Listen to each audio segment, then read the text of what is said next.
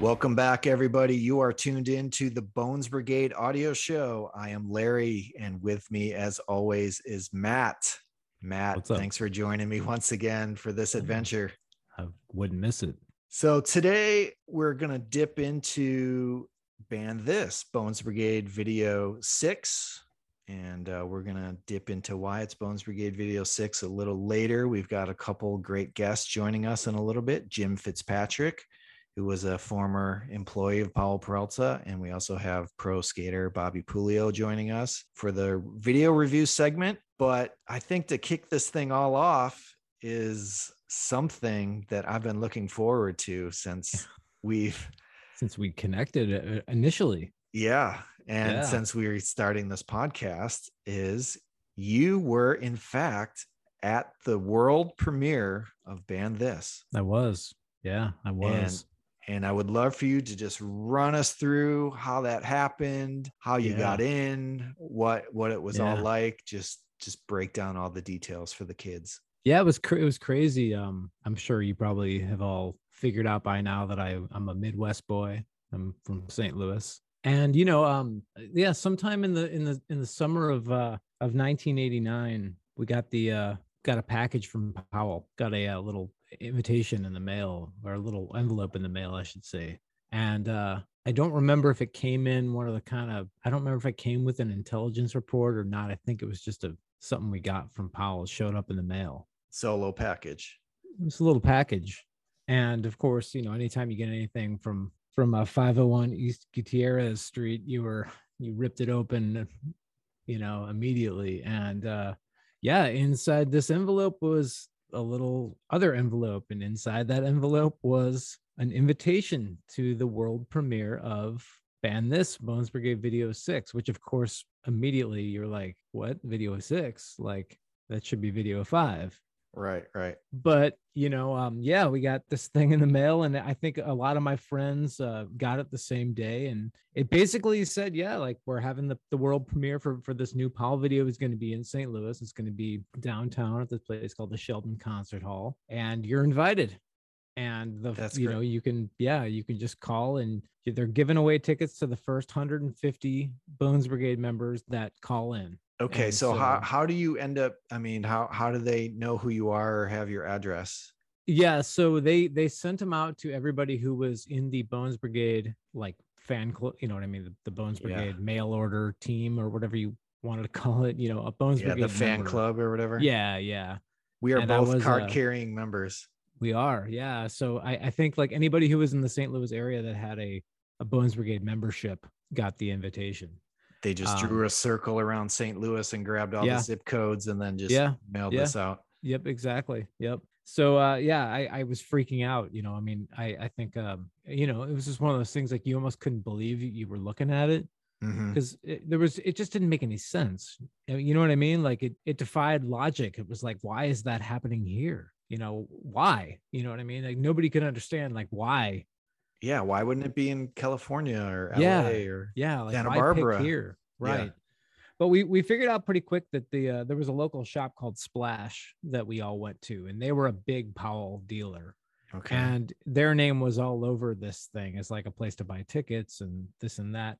And so I talked, I immediately we went up to Splash, and we're like, what is this? And they're like, oh yeah, we're doing they're going to have the premiere here. And so, my friend Dave and I and Ryan, we all got that thing on the same day. My friend Chad too.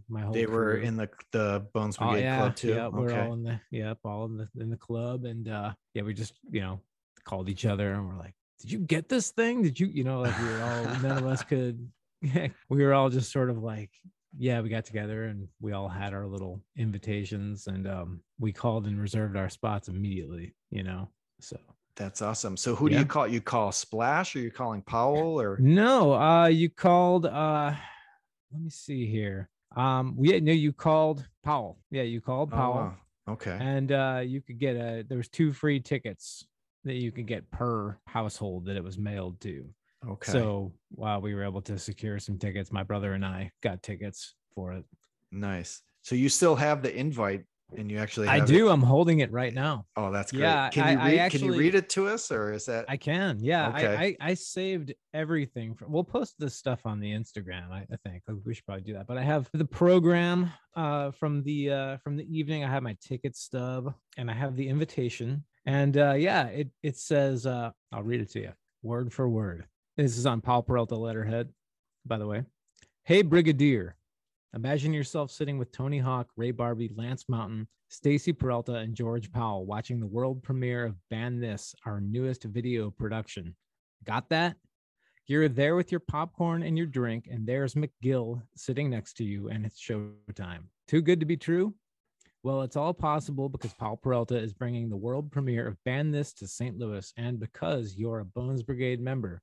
You're invited to the very first showing ever on Saturday, November 18th at Sheldon Concert Hall. Just follow these simple instructions to obtain your 2 free tickets. And then there's the list of instructions. And then number 7 is hang up the phone and get stoked. Nice. So did they mail you physical tickets, or you just will call those? Nope. Mailed physical tickets. We got them in the mail. Wow. How long did it take for them to show up after you called? It wasn't long. A few days. They showed up within a week, 2 weeks, something like that.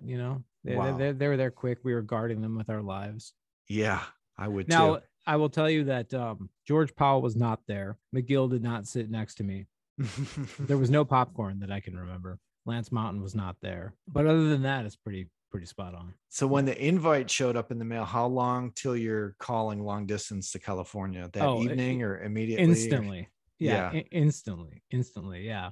They had very specific times on when you could call. It was between 5 and 8 p.m. California time on weekdays. So you're just calling after hours and leaving a voicemail? No, we called during we called and got them on the phone and reserved the tickets. Okay. Yep. Yeah. It was pretty amazing, man. It was like one of those things that you almost couldn't believe was real. Like you just couldn't believe that it was actually going to happen. And then the rest of the summer. Yeah. So how long did you get the tickets show up in the mail? And then how long till the premiere? It was a couple months. It was probably, I want to say this, we probably got this probably late summer. I'm thinking like July. Okay. July. What's August. The date of the premiere? It was November 18th, 1989. Okay. So you've got a few months to kill. So got a few months. School's going to be back in session. Yeah. So it was a long few months, man, because we were just could not wait for that night to come. And the anticipation was just like, we were just talking constantly about like, who's going to be like in it. You know what I mean? Like who's, you know what I mean? We were just speculating like what tricks are going to, you're going to be out. You know what I mean? Like that kind of stuff. Yeah, you know what I mean? Yeah. Like is Underhill going to have a part? Like his board was out. Barbie's board was out, that kind of stuff. So the big day finally comes and so actually the day before, there was so the day before was it the day bore? I can't remember if it was the day before or the day of. I think it was the day of at Splash. They had like an autograph signing, and it was so the people who were there was Steve Size, Ray Barbie, Ray Underhill, and Tony Hawk. Nice. Also, Stacy Peralta was there. Mm-hmm. And we came to find out later, Sean Cliver was in attendance at this thing. Of course, no one knew what he looked like. He was still pretty new. Yeah, he's still new. Yeah. I think he came in the beginning of 89.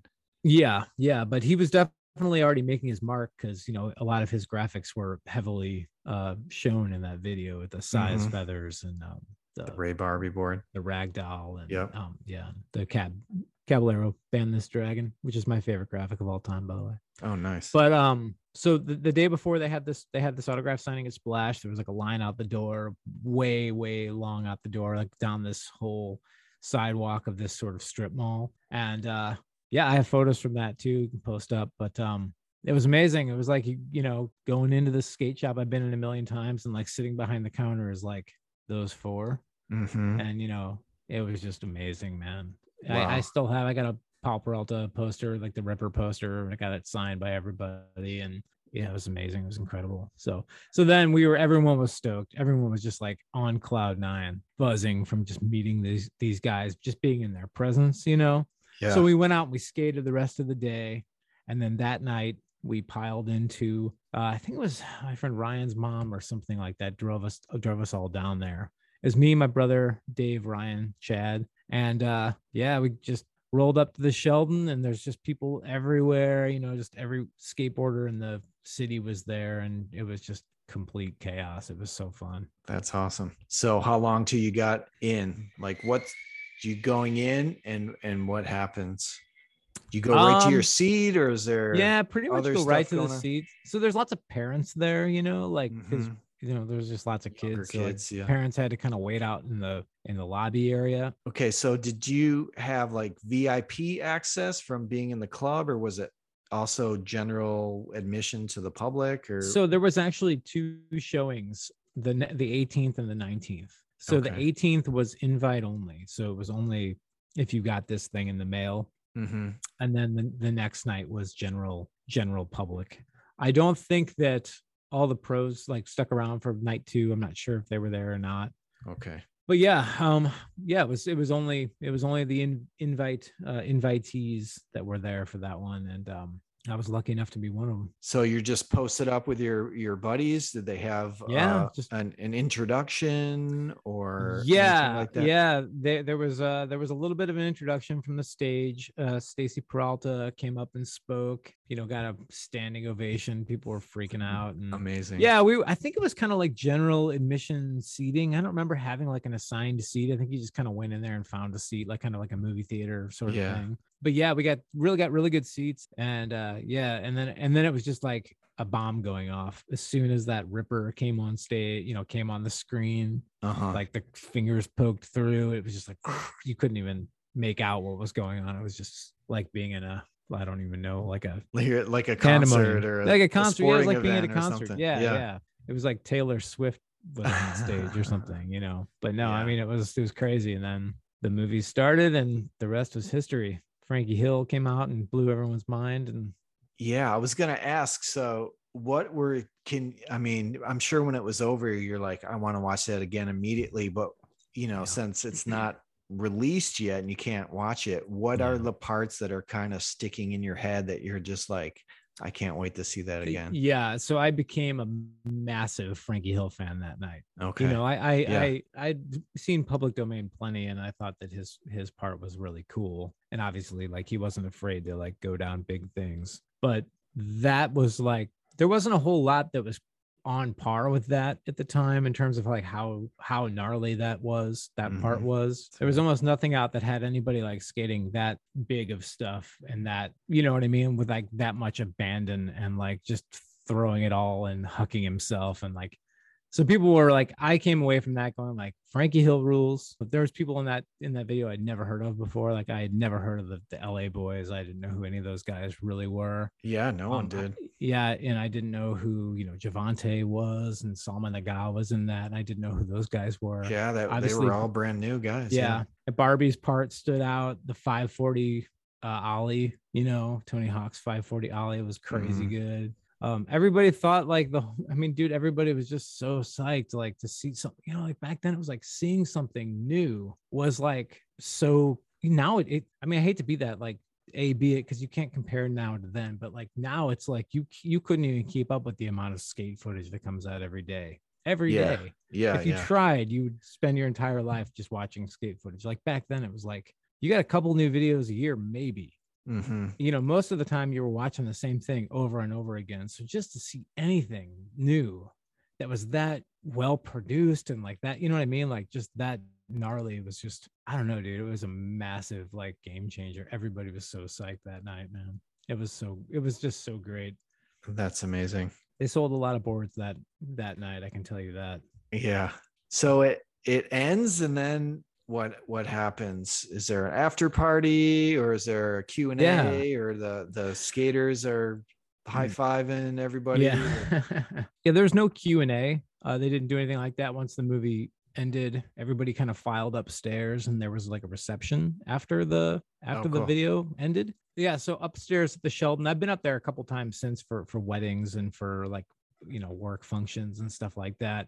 It looks exactly the same, but there's like this kind of ballroom upstairs. Yeah, everybody went up there, and they had like all the pros that were in attendance were up there. Stacy, everybody was just kind of mobbing Tony Hawk and asking, you know, people were getting autographs and getting photos taken and talking about skate stuff with their heroes. And, you know, and I do remember one thing I really remember that stands out is there was a bulldog up there that everybody assumed was the bulldog from Public Domain. Yeah, I mean, like, how could you not assume that, I guess? It looked exactly like it. And everyone was like, oh my God, they brought the bulldog for but yeah, no, I met all those guys that night. I talked to Ray Barbie for quite a long time, and Steve Size for quite a long time. Just, you know, whatever fanboy kind of chit chat stuff, but they were super, super, super nice. Ray was just an amazingly nice guy, and he posed for pictures with everybody. And Tony, they were all super nice, super stoked to be there. And like, you know, they were all very, very cool with the amount of, you know, like sort of just, I'm sure they were just completely like not into being like mobbed by like 900 screaming, you know, but I'm sure they're probably used to it to a certain extent. As I remember it, there was like these stand-up, you know, cardboard stand-up cutouts of the professor from Ban This that were kind of peppered around the room. There was some kind of display in the middle that had like some TVs on it that were playing, maybe might have been playing the video. Oh, cool. Or something like that. My memory on it's a bit fuzzy, but anyway, that was it, man. I mean, we just hung out there up, you know, for a little while and wandered around and took it all in, and were just trying to like soak up every second of it, you know. That's awesome. Did you get photos with any of the guys? Yeah. I don't know where they are. I have a photo of me and well, I have photos, but I don't know where any of the ones with me in them are. They might be in like photo albums at my mom's house or something, but I have a bunch of photos from that night. Some of my brother, some of some friends. I have a photo of my brother with Tony Hawk. If anyone's interested and they want to, I don't know, do you still have any available? I wrote a little little story about this tale for one of Larry's zines a few years back. So there's some photos from that in there if you want to see. It's on the website too. If you go to purefunskatezine.com, you can read it there. Yeah. Band in St. Louis. Yeah, that's right. So yeah, man. I mean, it was just one of the best nights of my life. It really was. I mean, it really truly was. It was. I've said this before. I'll say it again. I will go to the grave with it. It was like a true milestone for me. You know, growing up, it was like one of those things that I'll just, you know, never forget. It was like a turning point thing.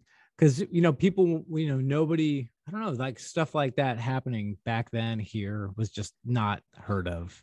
And so everybody was just so grateful to have been there and, you know, been able to experience that and everything. So it was awesome. That's cool. Yeah. Powell was just like, let's take it to the heartland. Let's get to the middle of the country. Yeah. That's right. Yeah. They knew where their bread was buttered.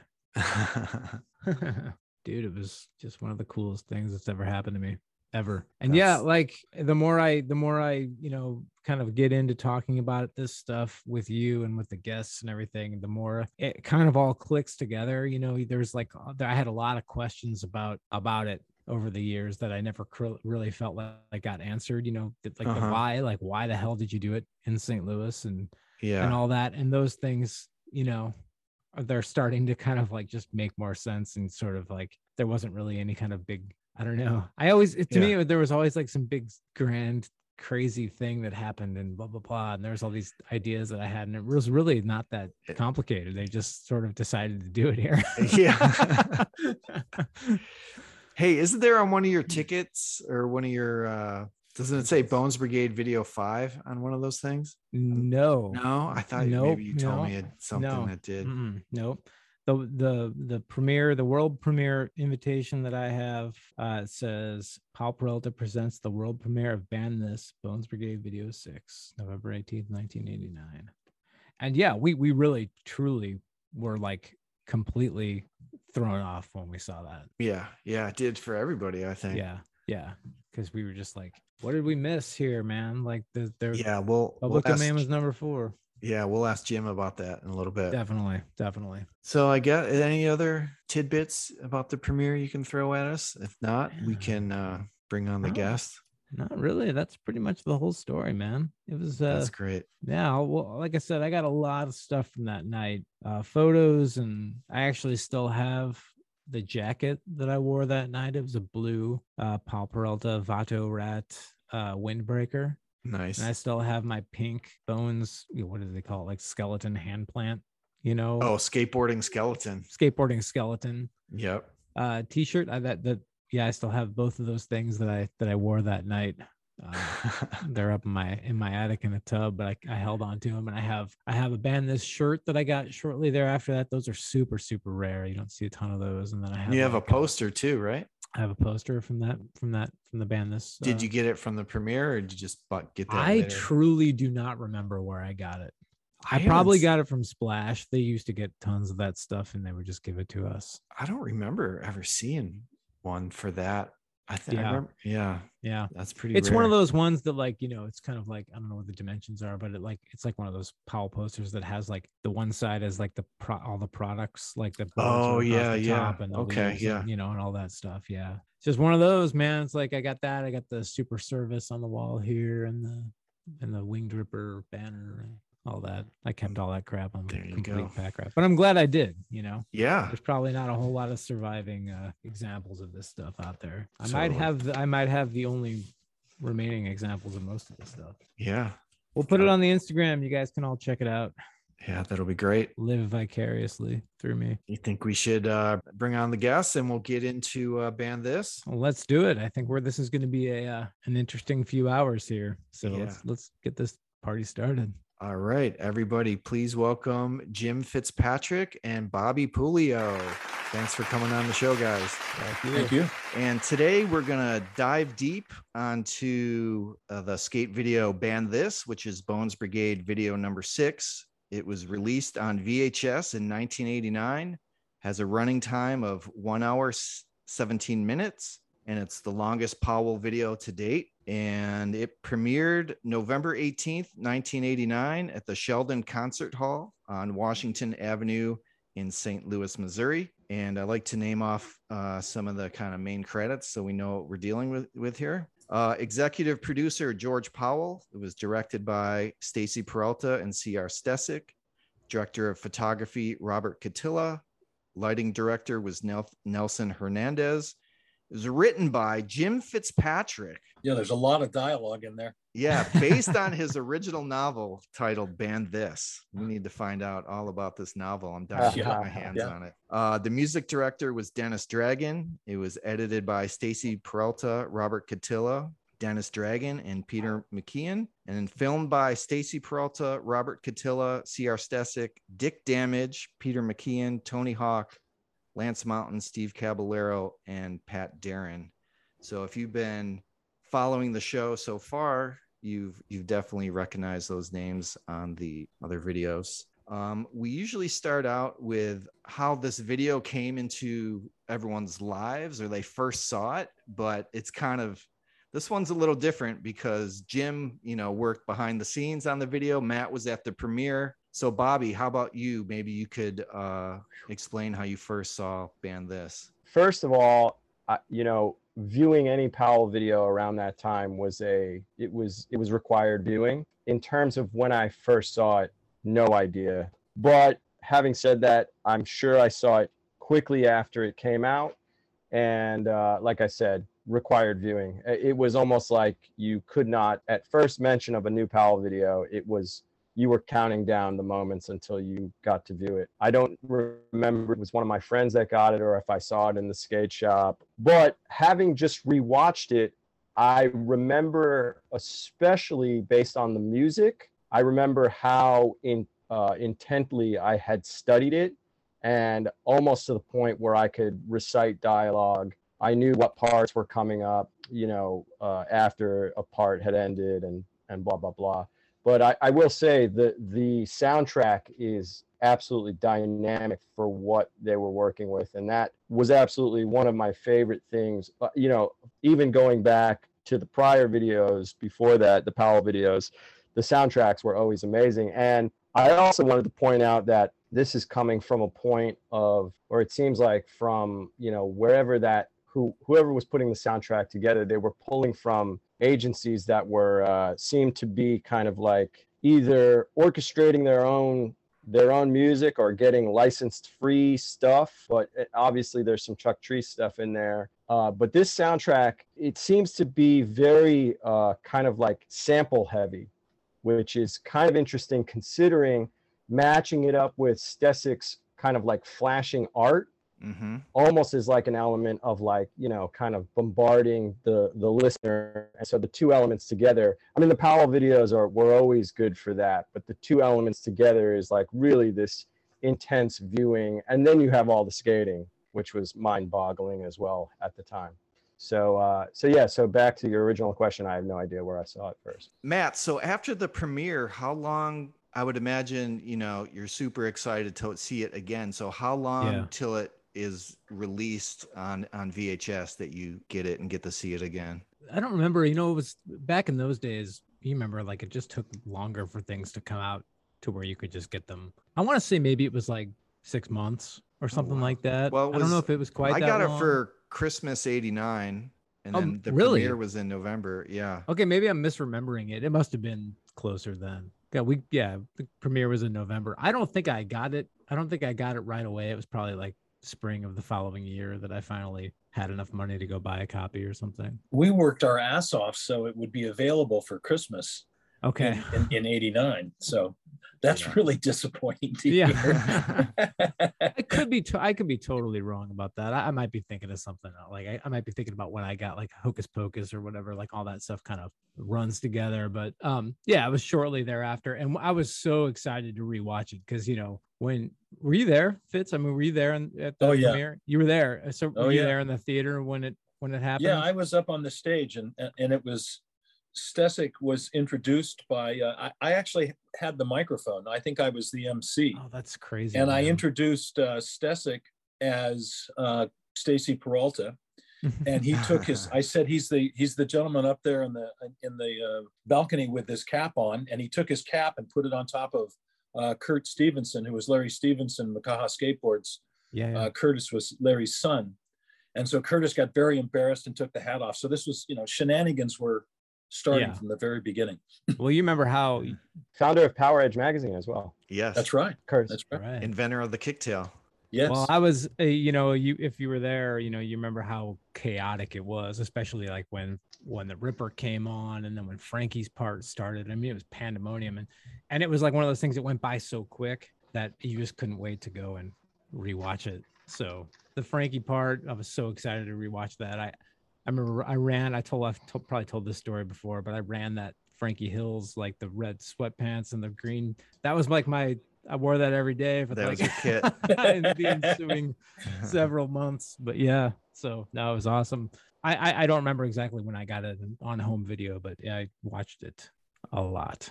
All right, Jim, my question for you, since, it came into your life the second it was starting to be made.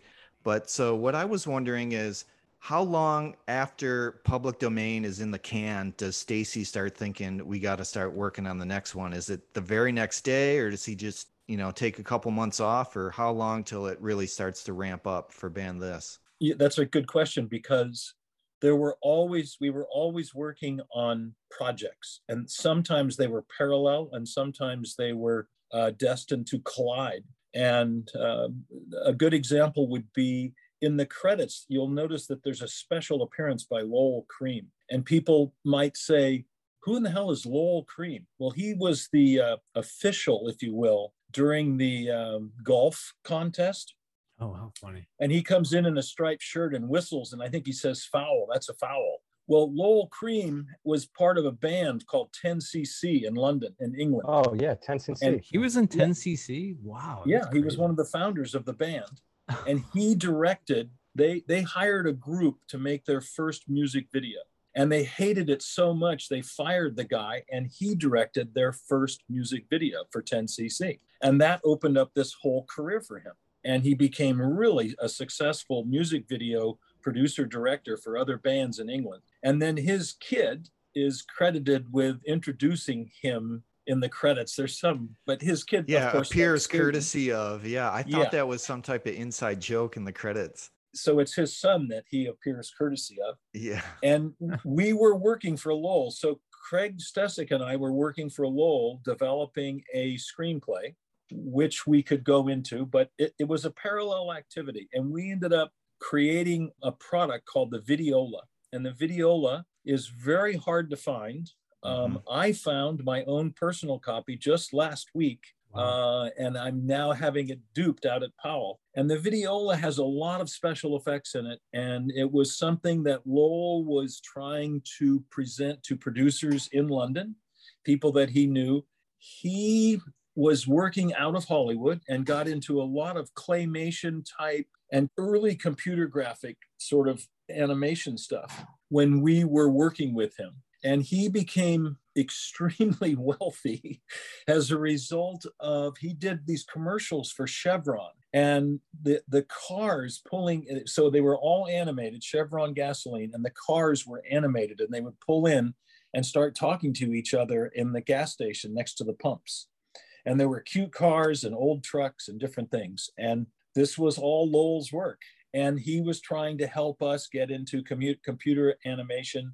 That was something that we worked on steadily, while at the same time immediately realizing, okay, we have to up our game after public domain.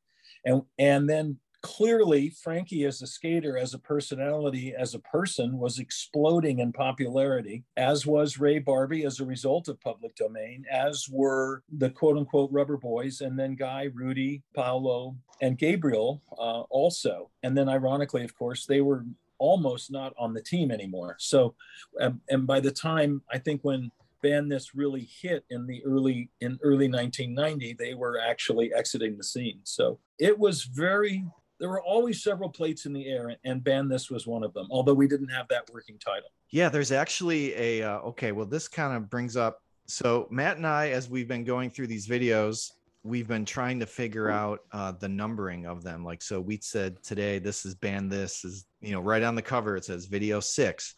Yeah. But public domain is video 4. Yeah. And there's actually an article you wrote in the intelligence report talking about there's no title in the article. It's just like Bones Brigade video 5 coming soon. And it's all about Ban This, but then the video comes out and it's number 6. Did somebody just goof up somewhere, or is there a reason that the numbering got switched? Well, there was a lot of drugs and alcohol involved. No, that's not true. I was old then. Everybody thought I was old then, and that was 30 years ago. Details. The funny thing is that, Craig and Stacy had this long-standing working relationship, and a lot of it was misdirection, and a lot of it was the power of suggestion, and much of it was an experiment. And that was part of the joy. And talking to Robert Kittelow recently, he and I were talking about the creativity and the number of cameras, the number of different approaches, the number of different ways that we blew up televisions, the number of camera apparatus that we developed, that Robert developed, that I developed, everything was done as creatively as possible for the sake of just being creative. And part of it was to eliminate, anything that was stale. We certainly didn't want to repeat anything. And so the numbering, I can remember writing that for the intelligence report, IR Smart. And then a lot of it was humor too. So it wasn't a devious plan. It wasn't malicious or, meant to upset people, but librarians, people like that who are sequential, the Dewey Decimal System, those things are important for some people. Yeah, that was definitely like one that we were completely, because I remember getting the invite, to the premiere, and it was like Bones Brigade video 6, and I'm like, what? did I miss one? Like we had heard, you'd heard whispers of the fabled X-rated, out there. But I didn't know anybody who'd actually seen it. And of course, back in those days, those things were, to a 13-year-old in the Midwest, you're like, oh yeah, there's a Fifth Powell video. It's called X-rated. And you're like, yeah, okay. Like I would know, dude, if there was, and there was. But yeah, I remember getting that, and all of my friends and I getting the invitation at the same time because we were all on the Bones Brigade, the mail order Bones Brigade. Yeah. So we got the invites, and we're all like, Video 6, like same question, like how did that happen? And the ticket to attend was free, right? It was free. Yeah, you had to call. You had to be. There was a limited number of tickets, and you had to call. Yeah, I think they had that. They had the time when the phones opened to reserve your tickets, and I was like, told my mom, I was like, we are getting tickets. Like we're on the phone that minute to get. There's a lot of the on the ground work was done by Cairo Bolt. Cairo. And Cairo and his sister Joni. Yeah, man, she had the great voice, didn't she? Yeah, Joni was super. They were great. So okay, so real quick before we get into this, man, this is a question I've always had. Now, for real, I really maybe you can shed some light on it. How did the Ban This premiering in St. Louis happen?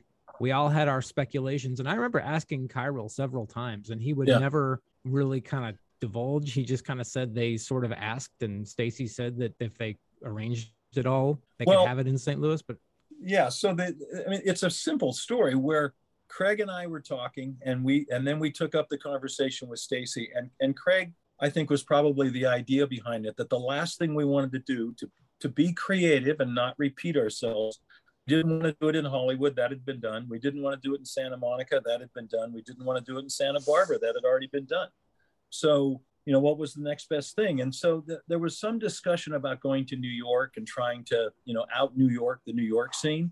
But really it was like, Mo, let's go, let's get to the middle of America. Let's go where nobody's been before. And I had a really good working relationship with Cairo and Joni, and they brought their dad out to ASR. It would have been in the spring show of 89. So it would have been about 6 or 7 months before the premiere. It would have been in February of 89. And their dad was insane. I mean, he was like a god, and he was this big strapping guy. And he was famous for putting together incredibly disparate things and bringing them all together. He would go and gather up used bricks and build a brick wall just because he had 1,000 bricks to build with. I mean, he was just fantastic. And so I knew from my experience with Cairo, he set up a skate park every summer and then took it down, afterward. Nobody was doing that stuff. Oh man, that was legendary. Yeah. And so I ran the idea by him, and he goes, oh yeah, there's this theater downtown that would be perfect, and so from our standpoint, it was actually, we didn't have to do very much work on the ground because they were so dedicated to helping us pull it off. We always thought like maybe there was like a sales contest in whatever store, because they were like a heavy Powell dealer. I remember we bought they were ton. And so we were always wondering. And plus we had about a bazillion miles.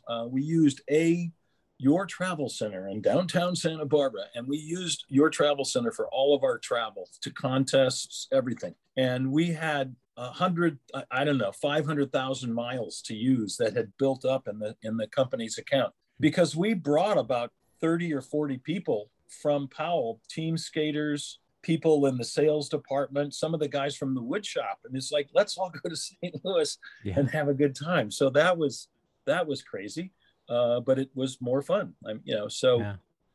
We invested heavily in the whole experience. Well, thank you for doing that. That was a massive, monumental, formative milestone in my life.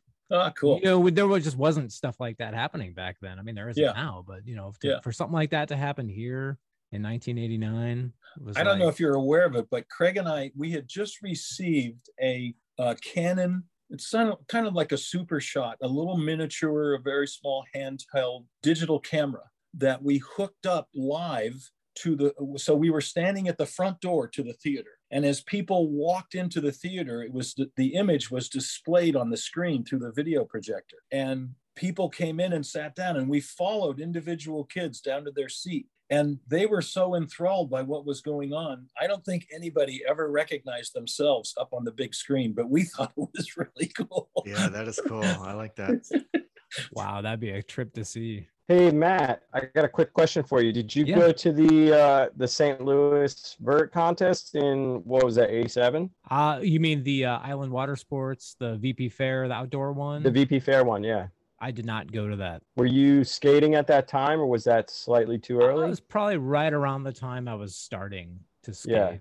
Yeah. Did you hear of it, or did you? Was that a big deal as well? That was a big deal. Yeah, Hasoy was there for that. I remember, and I had there was a bunch of people that I know that were there. But I didn't make it to that. I think Tony won that. Probably wasn't he winning everything basically around that time? Probably, yeah. Yeah, it's funny, man. I was just about to ask the same thing. Why did the premiere happen in St. Louis? Like, how does something like that work? You know, I was gonna say something similar. Like, there's certain bands that will move to a centrally located place in the middle of the country so that they can tour real easily, get to every little spot, and they're centrally located. And I was curious if that was kind of the reasoning. Where in New York were you planning on, if New York was going to happen? Who was involved in that conversation? It was brief. It was just a blip on the screen. It was like, it was too big of a challenge. And there were Rodney from Shut, and there were different people that we could have worked with, but we really wanted to go. Plus, I think there was a feeling that there's always something going on in New York. Whatever happens in St. Louis, it was really an opportunity to do something that we felt was unique. Plus, I guess around that time you were having like Savannah Slamma, you were having Ohio Skate Out. There was a lot of focus on the rest of the country. Kind of fits in really good. Oh, one other thing, I just want to really throw this in really quickly. The World Tour video, did that ever come out on VHS? No. I mean, it wasn't supposed to. Right, because I was thinking to myself, I wonder if the World Tour video was slipped in there. And of course, I thought Axe Rated as well, did Axe Rated ever come out on VHS? It wasn't supposed to. It was just, both of those were just meant for retailers. And it was meant, Axe Rated was supposed to be provocative and different and kind of weird. And the World Tour video was really meant to help answer the question for the retailers, like, why in the hell would I sponsor this? Why would I get involved with this? Right. And the answer was exciting. Yeah. One other quick question, is all that warehouse footage filmed in the Powell skate zone space before anything got built in there? Yes, I think I looked at the World Tour video, and there's another warehouse that I didn't recognize. It's not the Powell warehouse, and it's not where the skate zone was built. Right. Ray Barbie, I think, is skating in there, and there's like a rail slide or something. I didn't recognize that. I didn't recognize that environment. Right. Yeah, it's definitely interesting. That's a great video, by the way. If people out there have not seen that, punch it into your computer machine and watch it. It's raw and it's interesting. Yeah, we just put out our episode about that video this morning. Oh, there you go. Yeah, there you go. Trying to just uncover all the little nuggets that are out there. Yeah, that's a great nugget to uncover. Yeah. I remember when I uncovered it and I was like, wow, there is basically unseen footage of Gabriel, Ray, Guy. Yeah. I mean, so many people in that video. So before we dip into kind of our little scene by scene analysis, I just had some general thoughts. I feel like Ban This, Powell Peralta is still functioning at their superpower level, although we've lost Rodney Mullen and Mike V in between Public Domain and Ban This. So this is the first, Rodney's gone. That's crazy because he's been in every video since the beginning. And also Powell was super awesome, and they put out their early videos for free on YouTube. And Stacy does these really cool introductions, and I want to play his clip for Ban This right now. Hi, this is Stacy Peralta again with another Bones Brigade video show introduction. We premiered Bones Brigade video number 6, Ban This, in 1989. And this particular video is where we began showcasing more and more of our expanding team. We documented every popular form of emerging skateboarding at that time and everything that was happening in skateboarding at that time. Vertical, mini ramp, all forms of street, all forms of freestyle.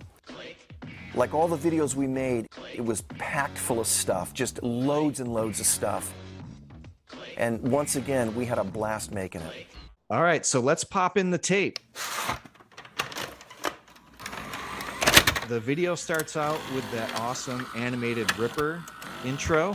I always get psyched when I see this, and we've kind of touched base about this on previous videos. Animated by Chris Buczynski and voiced by VCJ, which is really cool. So does this, Bobby, when you see this intro, do you get psyched? I actually defecate in my pants when I see it. It just comes right out. Yeah, it's one of the. It's. I mean, you know, it's a Smithsonian piece, in my opinion. It's one of the greatest. VCJ is one of the greats. You know, what could I say? Should be at the beginning of every skateboard video. Yeah, that's right. You know, Jim, do you have any info on how Chris was hired or brought on to animate this? I know, you know, VCJ, of course, drew the original Ripper, and then now it's like this quick animated intro. I do, and I'm laughing because I don't want to compromise your production. I've been told by Chris Buczynski recently, within the last 10 days, that his story is his story, his work is his work, and it's not up to me to tell his story or to talk about his work. And I asked him, you know, we're currently producing a video. I'm currently producing a video about Sean Cliver and skateboard deck collectors and skateboard deck art. And I sent Chris a simple invitation to, we'd like to hook up with him and spend some time talking to him about, you know, his work, because he also designed some decks. Yeah, he did a Nodus deck, I think. He did the Nodus, the original Panther. And he feels like, pretty clearly, he feels wronged in all of this. And he feels like he didn't get enough credit. And it turns out that he drew the animation cells by hand. There's 100 of them in the original. And the original is used in public domain and in Ban This. It's now been refined. So when in future productions, Ripper bursting through and finding his way into the world has been redone, if you will, and with modern computer sensitivity. And if anything, it looks smoother. So Chris drew 100 cells, each cell hand-drawn. He had rented space in a church in Santa Barbara and he had a Fender guitar and his 100 cells. And he is waiting for the skateboarding world and everybody else to pat him on the back and thank him specifically. And so I'll see what happens if we can actually get him in front of our camera. But I was surprised by his reaction and his... he's had an incredibly successful career as a storyboard artist, and his website, which is basically his name. I mean, he's won all sorts of awards and been part of Steven Spielberg productions and, you know, very famous, very successful films. So maybe the Ripper was the start of something for him that he's not acknowledging. I don't know. Yeah, because the Ripper first appears at the beginning of The Search for Animal Chin. So we talked about him a little more in depth on that episode. But one little fun fact, his uncle who taught him to draw is Charles Bronson. Yes. It's pretty crazy. Yeah. So, you know, and if there's ever an in-your-face actor, I think it's worn off on his nephew. So after the Ripper, we kind of have I'll call it a cold open, and it's the 1950s. 3 kids are jumping rope, and those are my daughters. Oh, wow. Okay. Amazing. And Apple Crate Scooter Gang comes rolling through, and one boy has his mind blown and chases them through some streets, alleys, and all the way to a drive-in theater.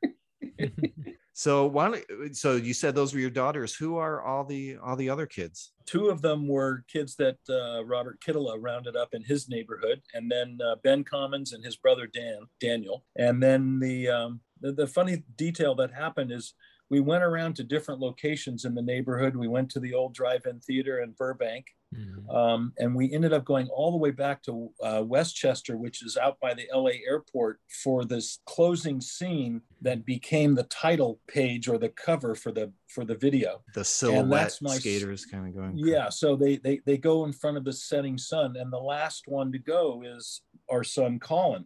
Wow. Who is directing the film that I'm producing about Sean Cliver, etc. Oh, wow. And it's a project that he and I started a few years ago. And so that's your son on the cover. That's yeah. And so as we were shooting that, we couldn't remember if in the sequence Colin had been wearing the hat Bill forward or Bill backward. And so it was because the sun was going down, we were losing light. A decision had to be made. And I said he was wearing it with the bill forward. And so he skates into the sunshine. We capture the image, and it all worked because it was the luck of the draw. So that's amazing. Yeah, that was a fun day. It was exhausting. What a great story. So who was there? Who was all there? Was it you shooting it? Was it Stacy? Like shooting that final sequence was Stesic and Kittela and I. Wow. Because Stacy at that point, oftentimes if skating was involved and if it was Cab or Tony or top tier talent, he would battle around in the car. But if it was kids on skate scooters, we could go shoot that. Yeah. I know that's probably not fair to say. It's really well done. It definitely looks authentic. I mean, for what? Yeah, there's the old car in the driveway that like a 57 Chevy or something. So it's all staged very well. Yeah, it was all an effort to be like home movie like. Yeah. Mm-hmm. So who conceives like an idea like that, or does it have a meaning, or is there a message that's being portrayed, or is it just a simple like, hey, this is kind of like the roots of skateboarding is these scooters? Yeah, I think it was a conscious effort to go back to the roots. Lance had built 2 or 3 skate scooters that were very authentic using, I still have in my collection of stuff, I still have 3 apple crates. Oh, wow. Lance had found some at a garage sale. I think it was a garage sale. He'd found some, authentic 50s era roller skates. So he got into the historical aspect of really building some skate scooters. And then at the factory, we built some high-tech ones with, they looked like apple crates, but they were a little bit bigger, framed out in 1x6s. And we put like indies on the 2x4 with T-bones. And those were really popular around the factory. We have photographs of George riding his. We had 3 or 4 of those laying around and people use them all the time. But the ones that were in Ban This were all, if they weren't made by Lance, they were made by other people under Lance's direction. It was a real embrace. We were trying to embrace the origins. Since I'm insane, I remember trying to like decode anything that was like weird in these videos. I always just kind of like, oh, this must be a Stesic thing, but I really don't know. So I remember reading an interview with him one time that he discovered skateboarding through, originally the scooters. So I thought maybe that young boy, maybe this is like an autobiography, like the young boy that chases him, maybe like, oh, maybe that's Craig getting his mind blown and then getting into skateboarding from that. But well, not to pop that bubble, but Daniel is the young boy and his older brother Ben is on one of the scooters, and we didn't have enough scooters to have Daniel have his own scooter. So we said, okay, Daniel, just run after them. Just run, yeah. And if anybody bails, or you can have their scooter. So he was really hoping that somebody would bail out. But I think after the camera was off, he got to ride a couple of skate scooters. Mm-hmm. They were both just really great boys. They're both young men now. The first thing I thought when I rewatched it was, is this archival footage or was this remade? It's incredible, because the car is the first thing that I thought, wait a second, did this come out of some archive somewhere? Or because I always thought that at least Stacy alone would be like, oh yeah, just go pull this from the blah blah blah. Yeah. And but whatever. Yeah, it's incredible. It's incredible. And then I deduced slowly. I was like, I think this is filmed by these guys and whatever. It's great. Yeah. Really incredible. So then we cut to a 1970s looking living room, and the TV explodes. So we've got the continuation of smashing and exploding TVs in a Powell video. And I must say, the effects are really getting ramped up here. First video, it gets smashed with a hammer. The other video gets chucked out a window. And here it's like exploding and it's on fire. Is there like special effects teams that you hire? Yeah, well, see, that's where the Lowell Cream connection came in. So Lowell Cream had a special effects guy that worked as part of his commercials. And this guy was into blowing shit up. I mean, he was serious. And the bigger the explosion, the more excited he was. So the backstory on this is Stacy's editing bay actually came about and we worked on public domain in this edit bay. Which was in Silver Lake? Yes. So Richard Neutra was the American, if you will, architect, and famous for glass and steel and harsh angles and stuff. And this was his working studio. And Neutra, for whatever reasons, and it would still baffled me, said, "Oh yeah, you can have the ground floor. I'll just work in my space upstairs and in the back." And it was right off. I think it was right off Silver Lake Boulevard, if it wasn't on Silver Lake Boulevard. And so we had it was very cramped, but there was an open area which we used like a studio for, well, Axe Rated and the girls in Axe Rated, and so we could light the area.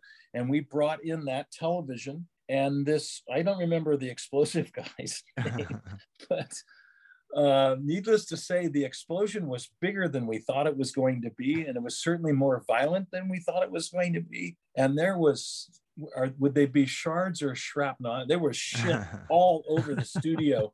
For like days, we found stuff everywhere. And Neutra came in the next day, and the smell of, I don't know what that is, those charges, it's like gunpowder, I guess.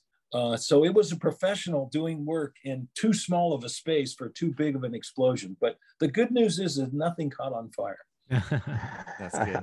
It was genuine. I'm thinking that there was a propellant involved. So he shot the screen with a pellet gun. And that ignited it for the explosion. Oh, is that right? To make sure that the glass shattered. Okay, so the explosion wouldn't really shatter the glass. So you needed to shatter it and then set off the fire and the smoke and whatever. Wow, interesting. All right, so after the television, we are about to have our minds blown by Frankie Hill. And this is where we first get the Band This title. And before we kind of dig into the skating a little bit, Matt, you had a cool theory about why Frankie Hill came first in this video. You told me one time in comparison to the opening scooter scene. Well, I just thought it was like that juxtaposition of you have like the calm, serene, kids scootering around California, and then you just you A/B it. It's like that was the there's the roots of skating, and like here's what it is now, and it's literally like you have an explosion starting off this part, which is an explosive part. I mean, to that point, we hadn't really seen anybody. There were some hints of it in public domain of how gnarly Frankie Hill was, and he did some big stairs and stuff, but he was kind of buried, in the back of the video. And by the time you got to Frankie in public domain, you were already through Rubber Boys. You were already through a bunch of stuff. So, but Frankie Hill coming out like he did in Band This, just boom, boom, like giants, huge, hucking himself down these huge gaps and huge stair sets and stuff. It was that A and B of like where it was and where it is, That was my theory on it. Is that what you were referring to? Yeah. I thought that was interesting, where it was, and then boom, this is it, current day. Yeah. I mean, you couldn't paint a more stark picture of like how far it's come. I guess in a sense, if you take public domain and you analyze the street revolution happening at that point, well, first of all, I wonder where Mike Vallely would have sat in the video if he remained on the team. But I guess after public domain, you're basically saying, wonder what the hell Frankie Hill's going to do. Like, this is essentially the kind of like, it's almost like the finale at the beginning of the video. I mean, that's the way to start the video, is just have this dude explode onto the screen, Yeah. Yeah, they were filming Frankie and Mike V. They were filming together. You can see Mike kind of in the back of some of the right. Yeah. Right. Yeah, right, Mike right. was there for a lot of it. And floating around YouTube or somewhere, and maybe Larry, this was on the Street Plant YouTube channel. There's the footage of them doing the sequences of the military kind of drills. And that must have been banned and got banned. I think some of Mike's footage ended up in a few trade show reels or something before he'd exited the scene. Yeah. But man, Frankie Hill, I mean, gap, stairs, handrails, this is like the next chapter. It's on. It's here in a big way. Some of the tricks, I really like the use of, taking a little ollie ramp or launch ramp around to different obstacles. I think that's the first time I'd ever seen that. And, being kind of a younger kid, you couldn't really just skate around town with a launch ramp. I didn't have a car yet that I could have put it in the trunk or whatever. So I just thought that was really cool. My favorite one is the ollies up onto like the monkey bars and does the board slide on the monkey bars. So that's like, sick, yeah. Well, the jump ramp, don't forget the sequence in Animal Chin where they're skating around SF with the jump ramp in tow. But yeah, this is next level. This is obviously next level. And I guess you gotta think Nodis board sliding the top of the roll bar on the truck. That's right. Too. Yeah, that's right. Yeah. Perfect example. We can't get out of this part though without discussing the Frankie Hill goes up board slide. Cut to the point of view of the shoes. The shoe cam or whatever. Yeah, I love that. And then the yank out to the make. Yeah. So how was that done, Jim? Do you know how that was done? It was pretty genuine. It was pretty authentic. It was one of those things where visually it was a challenge. It's like, can we do this, and what will it look like? And Kittila was pretty amazing in terms of his, and he's continued to do that in his career, from his hang gliding stuff that he's won all of these awards with, where he would build these things we'd shoot during the day, and it was like, oh man, if we had that, we could do this. And he'd show up the next day. So because he was an inline skater, and he was a really good inline hockey player, and played in leagues in Los Angeles. And, people kind of pashawed him as for being on inlines, because that was a thing then in the late 80s, early 90s. But it really changed the game in terms of what he could do in terms of camera operation, being able to skate backwards and forwards and, turn and all that stuff. And he built an armature, which was basically an aluminum tube that had a single swivel ball on the end of it. And then on top of that was a tripod mount for a camera. And he could put an 8mm or a 16mm film camera on the end of that ball, and essentially was shooting about 2.5 or 3 inches off the ground while skating alongside somebody who was skateboarding. And I'm trying to visualize what he did on that particular shot. It looks kind of bogus, right? It's kind of wobbling back and forth, tail to too much vibration kind of thing. Yeah, but my memory is I think he had C-clamps and pipe clamps. Was it on a rail? Yeah, it was like on a thin rail. Yeah, and it was like a flat rail going down. Yeah. But the question is how do they put Frankie Hill up there and balance him and then shove him off, or what? Like what's like? I think that's what it was. Yeah. I can't imagine him olling with the camera between his legs like that. But no. Yeah, I guess that gets filed under Powell magic. That's right. Yeah, I figured they just put someone's shoe on there just so you can see the toe a little bit. Good point. Yeah. Good point. Yeah. The other part of that is that Frankie was willing to do anything. I mean, it wasn't that he was fearless. It was just that he was fucking crazy, and he was so much fun to be around. Yeah. His enthusiasm was infectious. You can tell he was willing to go for it because I think both the slam sections in this video is there 2? I can't remember, but I think just one. There's just one. Yeah. One. The slam section in this video, Frankie's got a lot. all over it, man. Yeah, it's like half. It's like half Frankie. One of my notes that I took, actually the first note right out of the gates, was that Frankie Hill has basically made an art form of putting his hands on the ground. Mm-hmm. And you know what?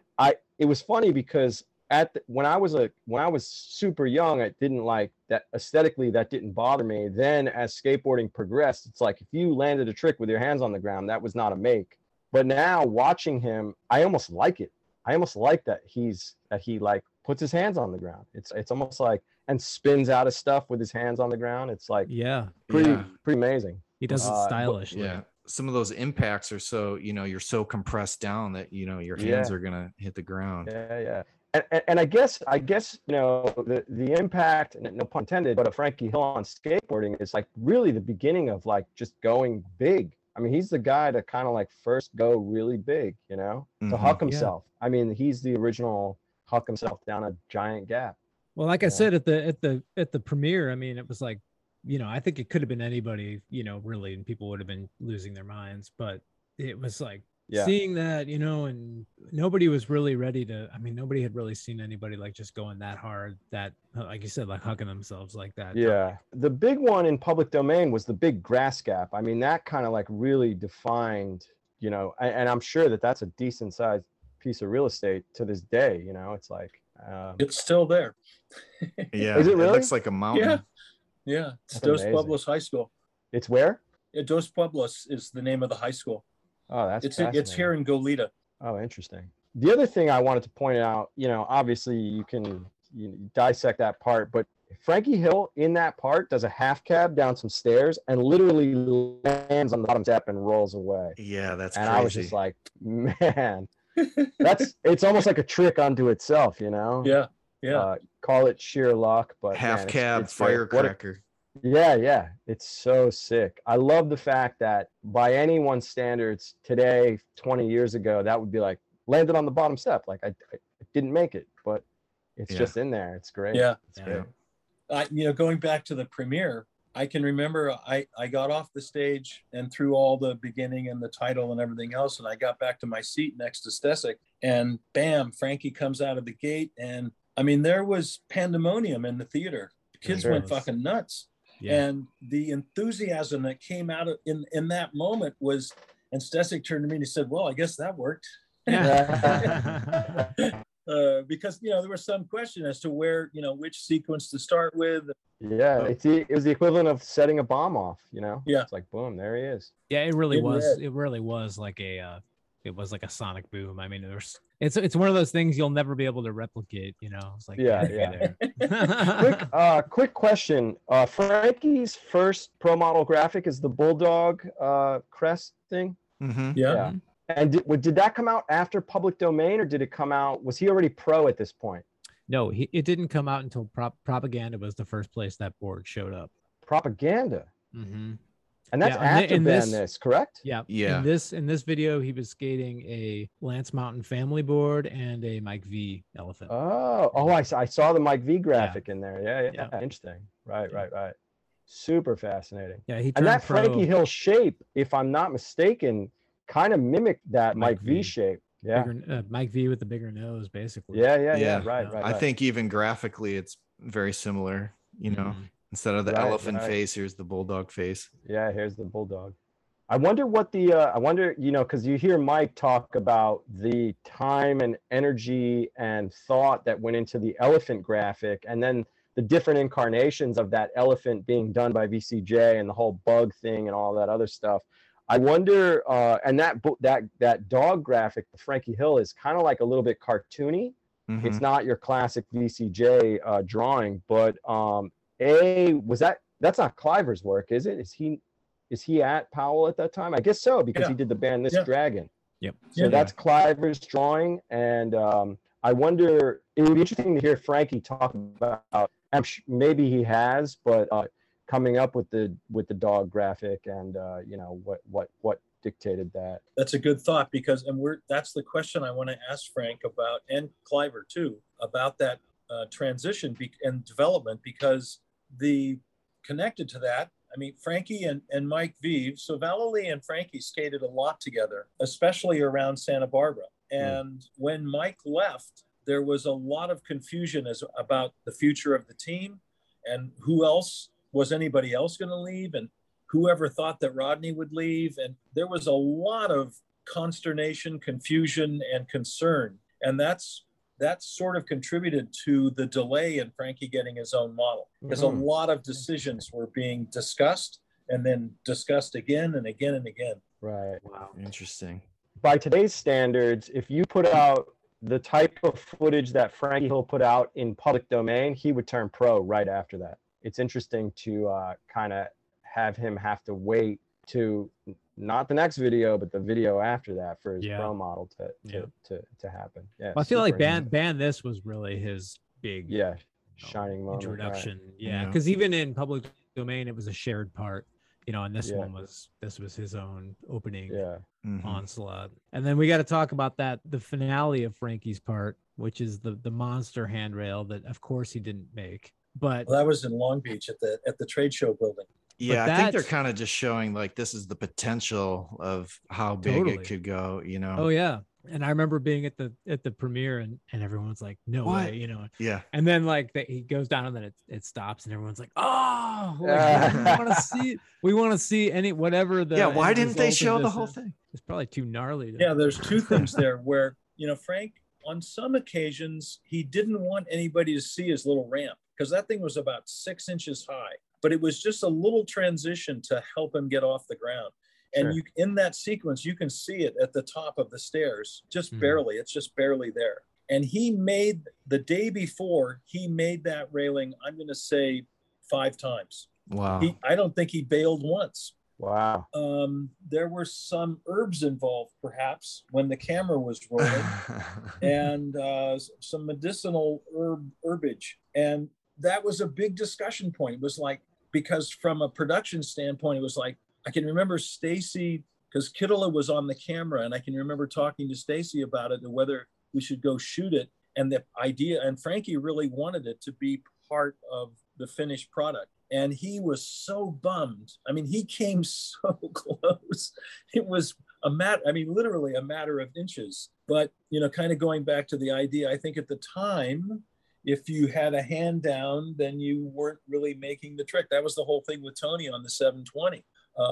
Did he touch the ramp? So there was, and he definitely at the end, he does not make it. He does not come off the handrail and roll away. So that was a big thing. Do you show him not make it? Do you show him and do you cut it off with the idea that the potential will always be there to make it? And so it was one of those editorial decisions. I mean, I think everybody was probably impressed that he was even willing to go for it, because you look at it, and you're like, because the day before the comment was, no way, no fucking way, you're not gonna make this. And he did it and was like, oh no, we don't have the cameras, and he just did it because he could do it. And it was just like, oh no. And then the weather, I think the weather changed also. It was, the next day was kind of gloomy and marine layer, foggy. And whereas the day before it was the first day of the trade show, because they were 3-day events, and it was the first day and it was bright and sunny and well lit. So we didn't have the camera at the right time. Yeah. So he did that with all the trade show stuff happening in the convention center right there? Oh yeah. Wow. Yeah, because there wasn't much for the skaters to do if they came to the show, and we gave everybody, passes, and, they would walk around and they would, look admiringly at the reef girls, and other girls. And there were lots of girls.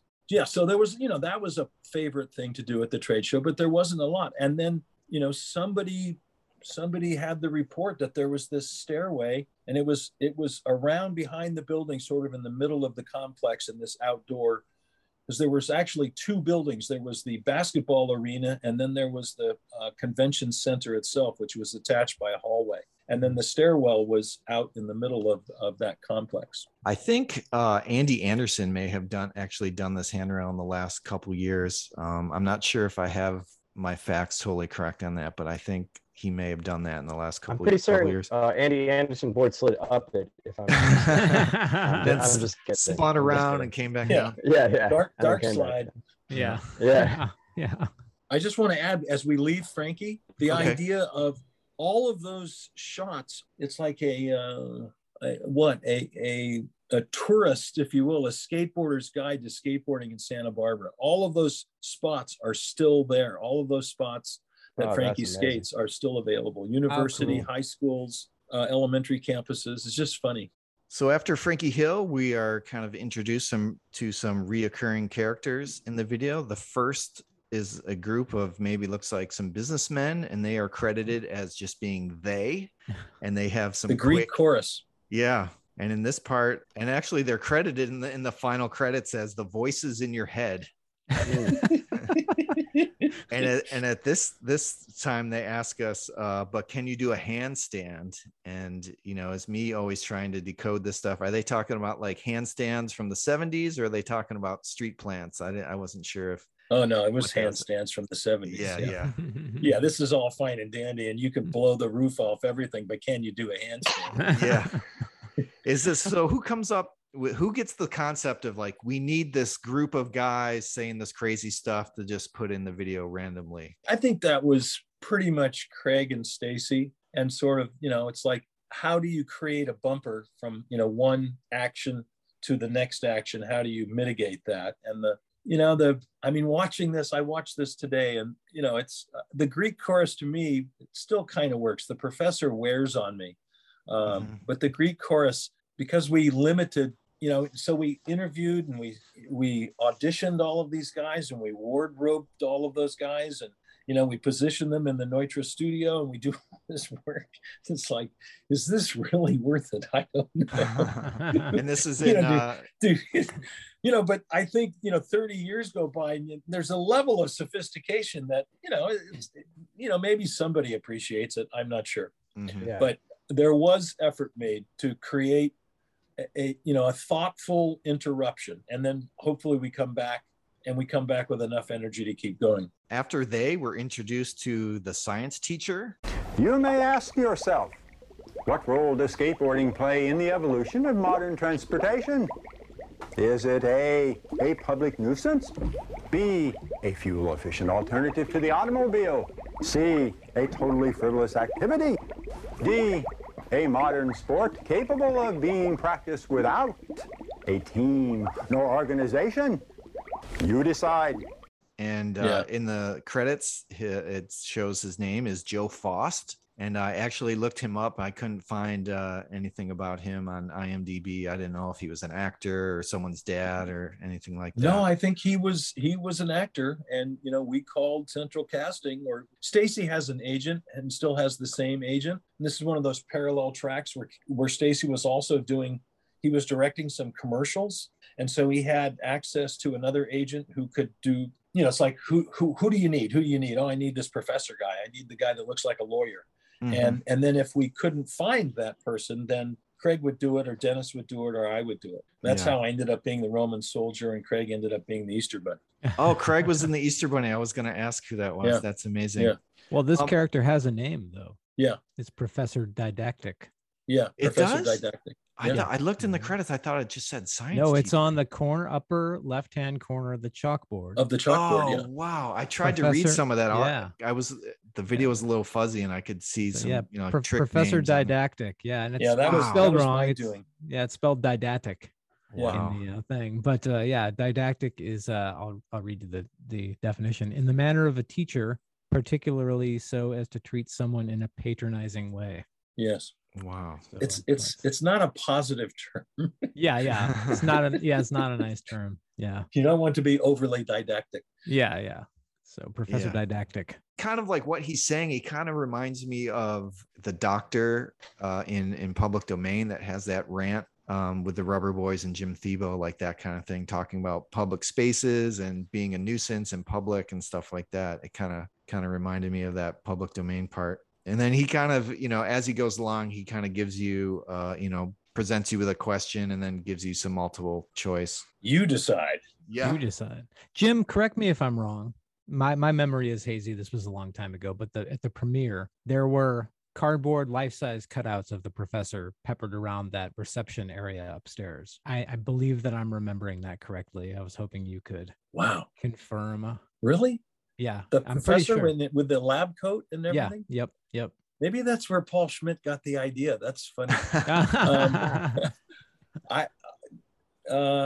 remember them those being things there. That it could have happened. It could have happened, and I maybe didn't know anything about it. Because I remember we had all sorts of sound trouble in that venue, and we had all sorts of problems with the cordless microphones, and there weren't enough. The mix board didn't have enough input, or there was a lot of feedback. And plus Craig and I were screwing around with that digital camera, and we couldn't get the camera to feed directly from itself onto the screen. And there was, it was so one you had bigger fish to fry than what the stand-up. But it's possible. It's maybe you're just dreaming that. I'm pretty sure I'm right. I think I got a photo with one. Oh, that would be dig good. it out. But I couldn't remember. For some reason, I remember them being like in all the kind of corners of the room. There was something in the middle of the room too. It was like some kind of a tower of TVs or something like that. I can't remember. I wish I could go back. Anyway, whatever. You guys did a good job sprucing the place up. I was there for a wedding I was there for a company party about a month ago. Oh, in that same room. And I'm like, oh, this is where it happened. That's cool. So if your theory about Paul Schmidt is correct, then does that begs the question: did Rick Howard get the idea for the mouse suit from the bunny outfit? Ooh. Oh, see, there is a connection. Yep. Kevin Harris. Yes, Kevin Harris. Very heavily stylized kind of filming and editing here. You get the little, quick frames of just random concrete walls and architecture and automobiles and stuff like that. It's very cool. And I guess that's the LA River he's in, probably. Yeah. And then also he's outside the Rose Bowl. I noticed that. Yes. Yeah. Yeah. Iconic places. Yeah. Kevin's a real hero. He was a life-saving hero. Kevin is a great guy to go on tour with. And so he was, as a teenager, he was driving home from an event. I think it was a party, and there may have been alcohol involved, but he was a passenger in a car, and they hit black ice and went off the road and landed in an ice-covered lake, went through the ice, and the car sank. Wow. And he burst out of the car and swam up to the surface and realized that nobody had joined him. And he dove back into the water and rescued the 3 other people that were in the car and pulled them up and saved all their lives. And I can remember I was driving the van and I pulled the van. I mean, it gives me chills now, even just recounting it. And I pulled the van over to the side and I said, "What the fuck are you talking about? You saved these people's lives?" And he goes, "Yeah, I did." And it was just, he was so humble about it. It was just like, it was just what you do. It was just like, there was no question about it. It was just, and then of course, he's also he can bowl 300. Wow. Is that right? Pretty much on demand. I love him even more now. It's just amazing. Wow. He would do, we called them spinners. And when I, in 1963, we called them spinners. So he would spin in rotation on the flat of the mini ramp.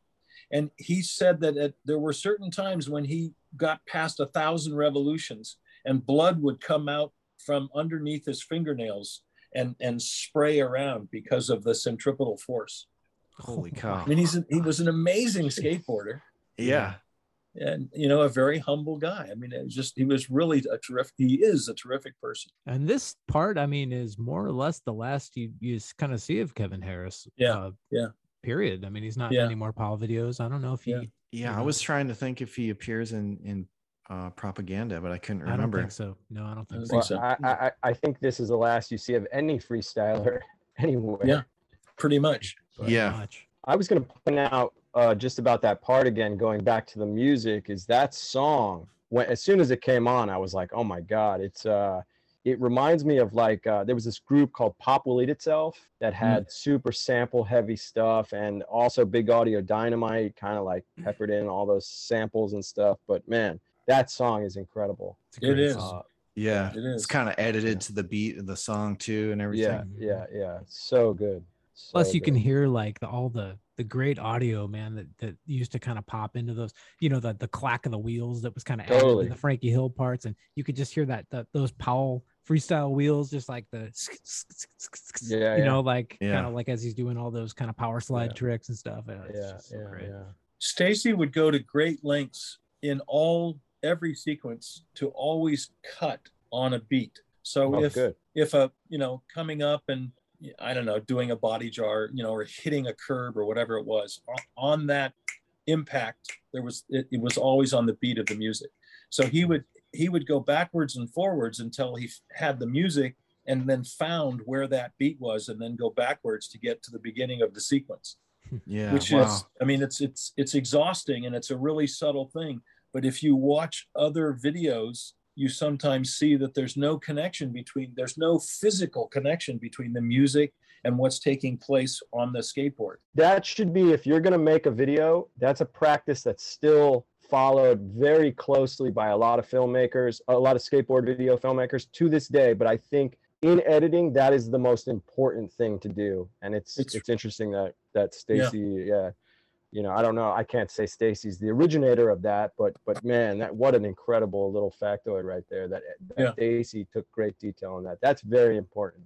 In the experience of watching a skateboard video. You don't realize how important that is, but like you just said, if it's not there and then you compare it to having it there, it's night and day. I always wondered how they did that back then, like in the analog day. But now on the computer, it's easy because you can just see the sound wave and you just put the trick right. You just line it up and it's easy. But back then, I was just like, how the heck do you do this? Speaks to his directorial prowess.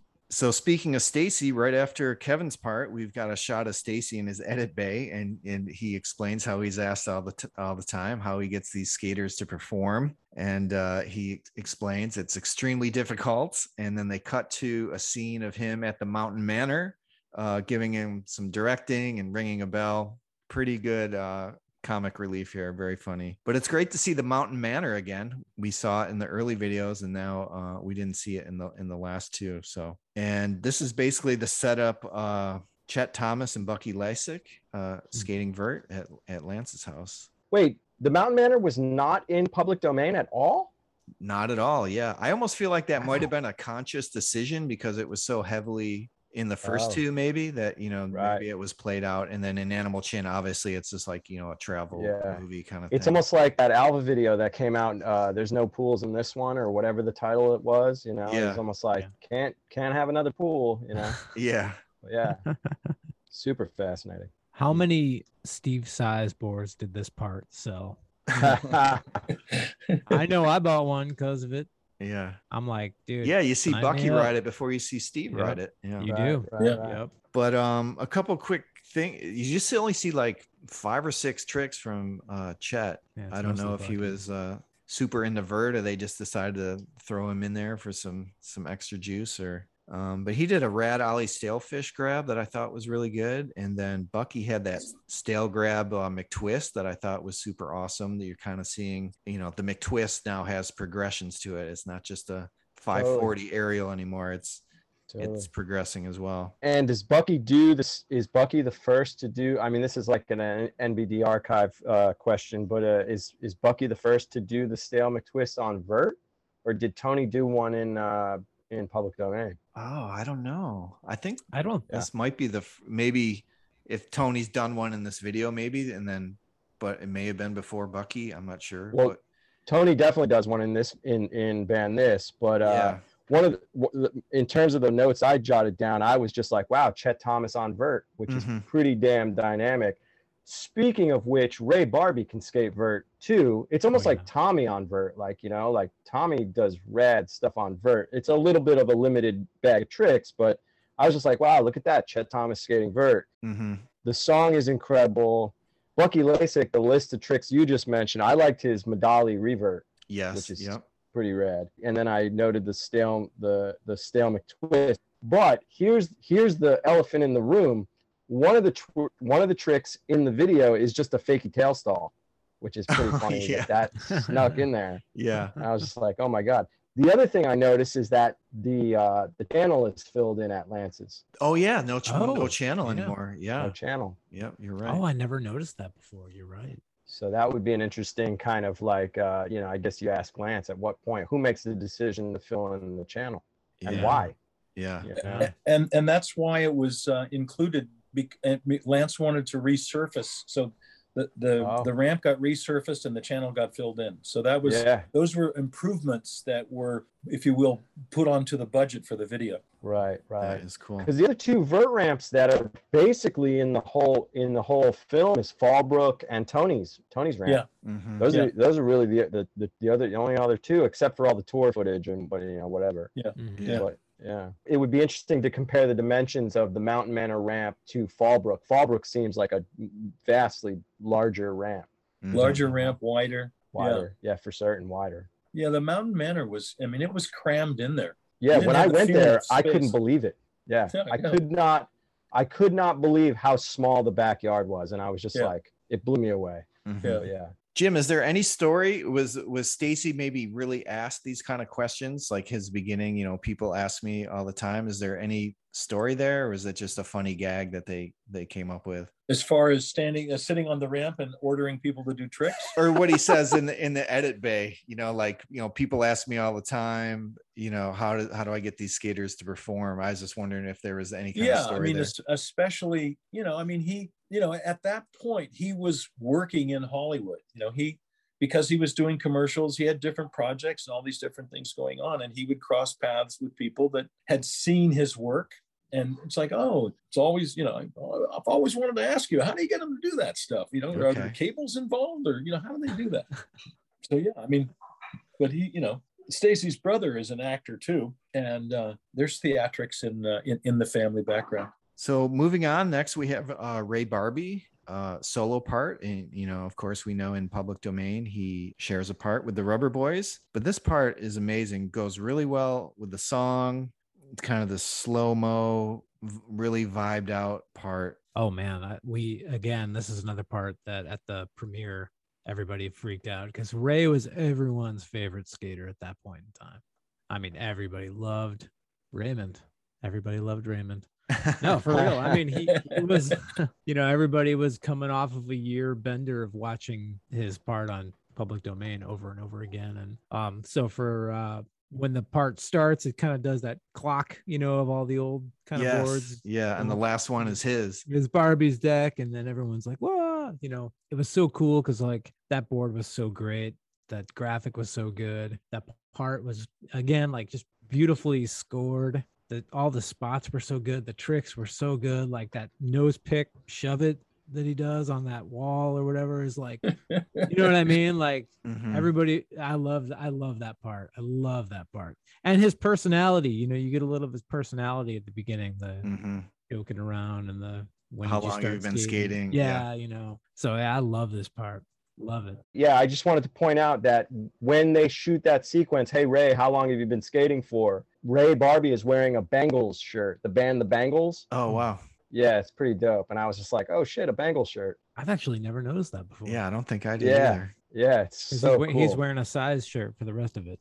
Yeah. And he's also got on that incredible RB control hat, the yellow hat. Yep. RB construction. I mean, that outfit, that outfit is just iconic. The yellow RB control hat, the jeans, and the Vision streetwears, man. That's like the classic Ray Barbie outfit. With cuffs. Rolled up the cuffs, man. The cuffs, yeah. There you go. Jim, at the last episode that Larry and I did, was just me and him, but we were talking about Ray Barbie wearing Visions. And we were wondering if that was a source of consternation ever at the Powell facility. No, I mean, no. I can remember I got shit for wearing a slap shirt at the Vancouver contest, and there was a picture in Thrasher with me wearing, and somebody in the sales department, I think, wondered why I was wearing a slap shirt, and I said because they gave it to me. But no, I think, I mean, there was always an effort to make sure that people were wearing Powell stuff, but if they weren't, I don't ever remember Stacy saying to somebody, hey man, take that shirt off and put one of ours on. I don't remember that ever happening, and I never said it to anybody. I think it was just, it was just one of those things, and it kind of explains, especially then, who Ray was. Because I think that sequence, to me, if you put that sequence with Frankie's sequence, then you have modern skateboarding. And the whole rest of the video, none of it matters. Yeah. It's like, because that sequence, to me, I mean, as you said, the music, everything about it, it's downtown LA. Most of those spots are all still there. It's like a travel log of downtown LA. And I can remember Kittela and Stacy were running camera. And I can remember Stacy saying, Ray said, what do you want me to do? And there's a scene where he's skating down the street on a sidewalk, and there's probably 50 people on the sidewalk, and he has to skate around them and through them, beneath them, And Stacy said, just skate down the sidewalk. And Ray said, okay. And he skated down. So he skated away from the camera with the camera rolling, which I don't think is in there, but then he turned around and skated back. And that's just Ray skating down a sidewalk, which is something that we all have experienced at some point. And, how do you do it? Do you complain? Do you just do it with style and grace? And there's Ray Barbie dancing down the sidewalk with 50 people. And, it's inspirational. Yeah, absolutely. Yeah, that's awesome. There's one line that he does with no cuts where he's skating along that Herbert Hoover High School.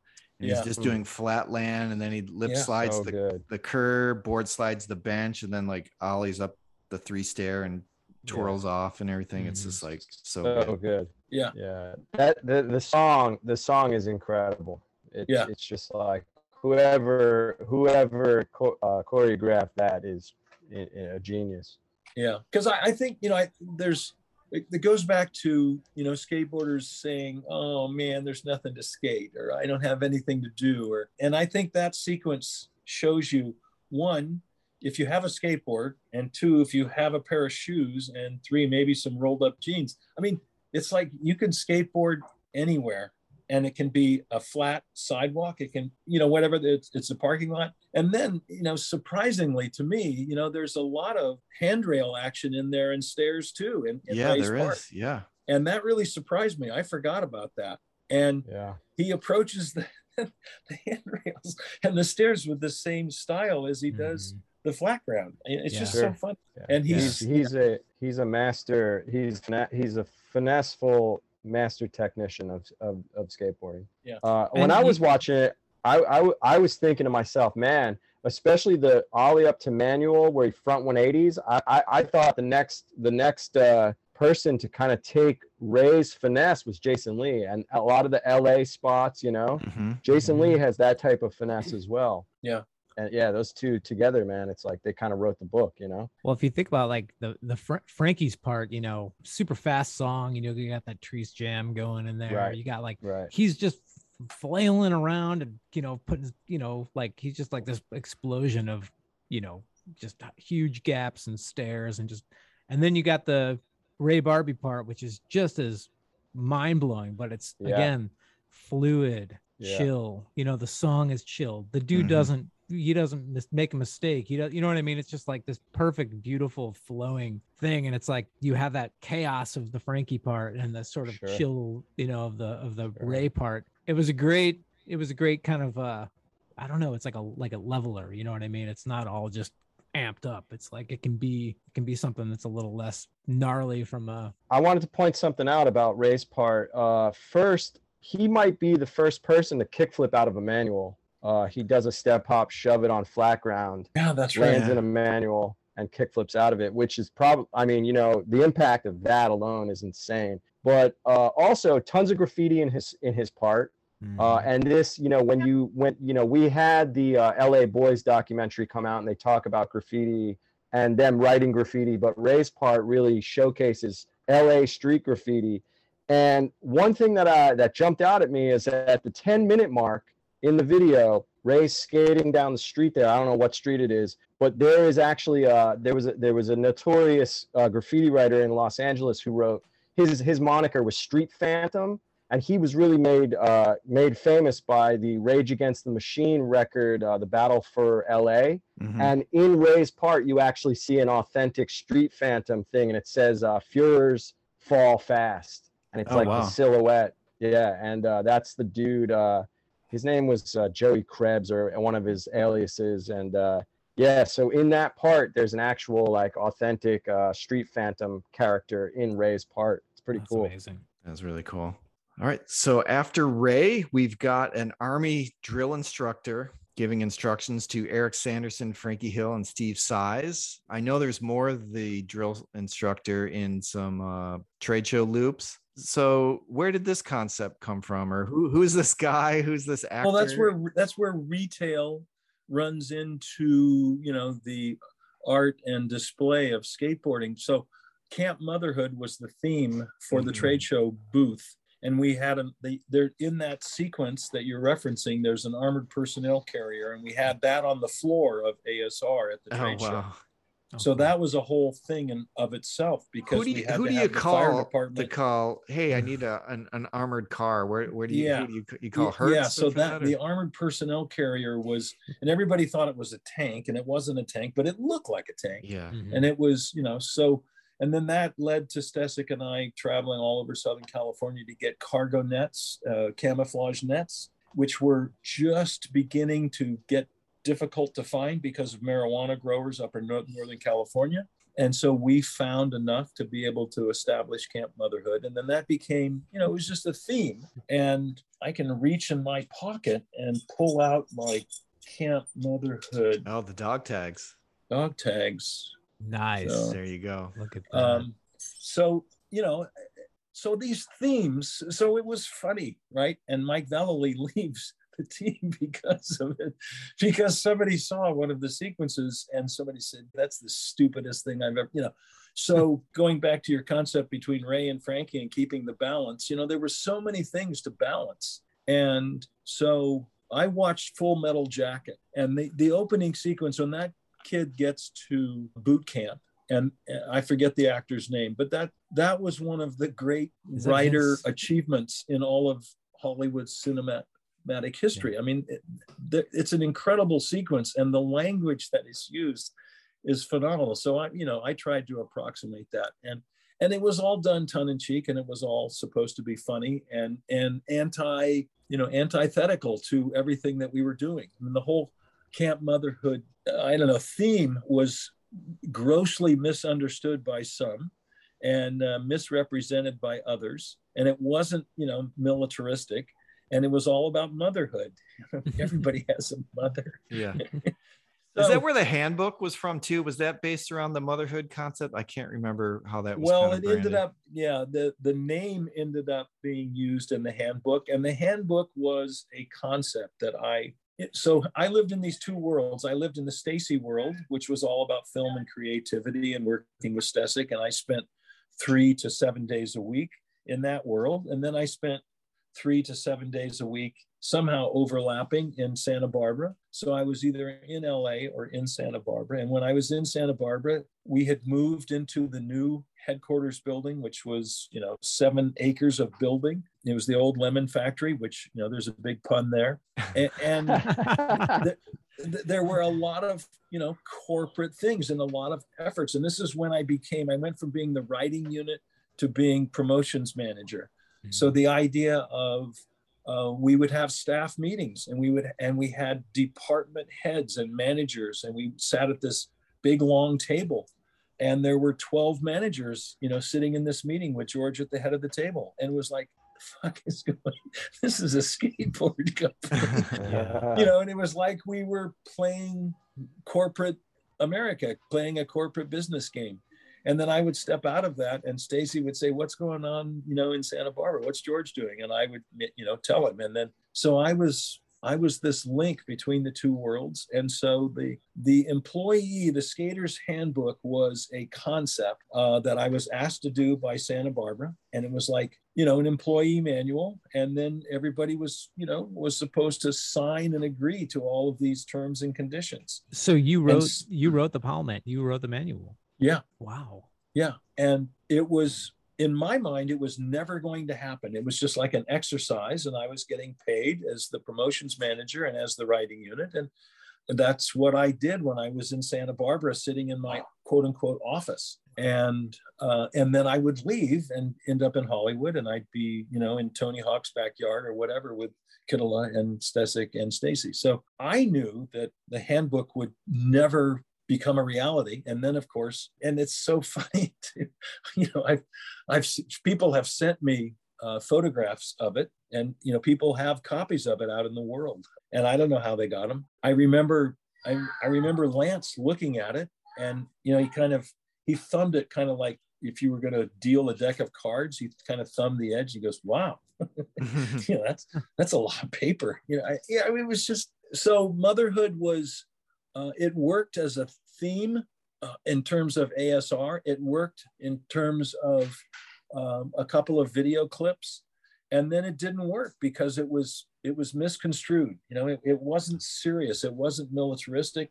Of course, it went back, why is the Bones Brigade called the Bones Brigade? And if it's Camp Motherhood and it's the Bones Brigade, then how can you say it's not militaristic, et cetera, et cetera? So there was a lot of splaining to do. That's what Ricky used to say to Lucy. So as far as the shot of Sanderson and Steve Size and all that, was there just basically stuff that was filmed specifically for this trade show that was kind of a part of it, or was that filmed? Yeah, and the other ones, there was a lot more with just Frankie and Mike Belvin. Yeah, I remember seeing that. And that was kind of exhaustive. And some of it, they've got their decks and they're shooting like machine guns. And, I've seen that footage. It was just a parody. And then with Mike gone, I was surprised to see that sequence when I watched it this morning. I didn't remember that sequence being in Ban This. I thought it had just been abandoned, but a lot of effort went into it. So I guess that's why Stacy kept it there. Maybe it was a way to remind Mike that, hey, we can do this even without you. I don't, But Eric Sanderson was a clown. He he would do just about anything, and Steve was willing. It was funny. It was.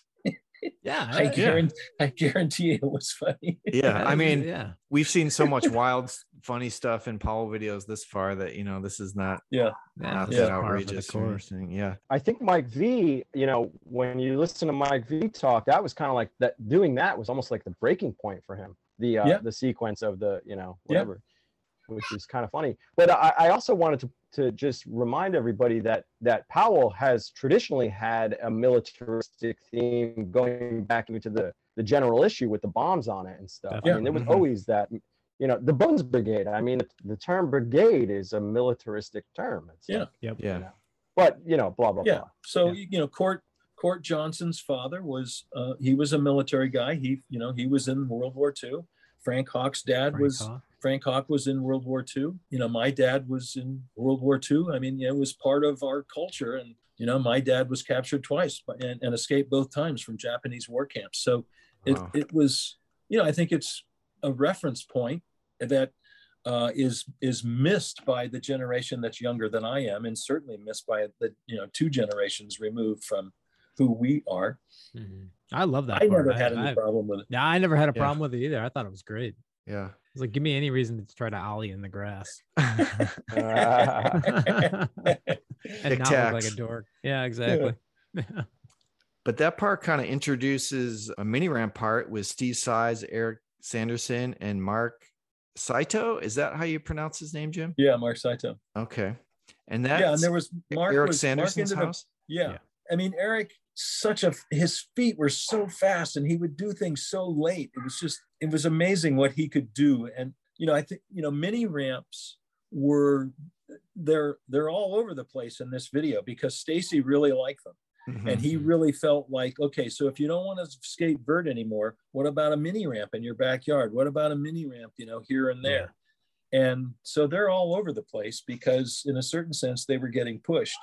And Stacy was a good mini ramp skater too. And he had one in his backyard. And that's where that Videola project has a lot of footage. But so Eric, Steve Size, Steve's brother Marco, there was a lot of skating on that ramp. And Eric, Tony called Eric Questionson. So when we were on tour, Eric he was just amazed to be, I think we were in Alabama at the time, or maybe Mississippi, just one question after the other, why is that? Why is that? Why is that? So he became Eric Questionson.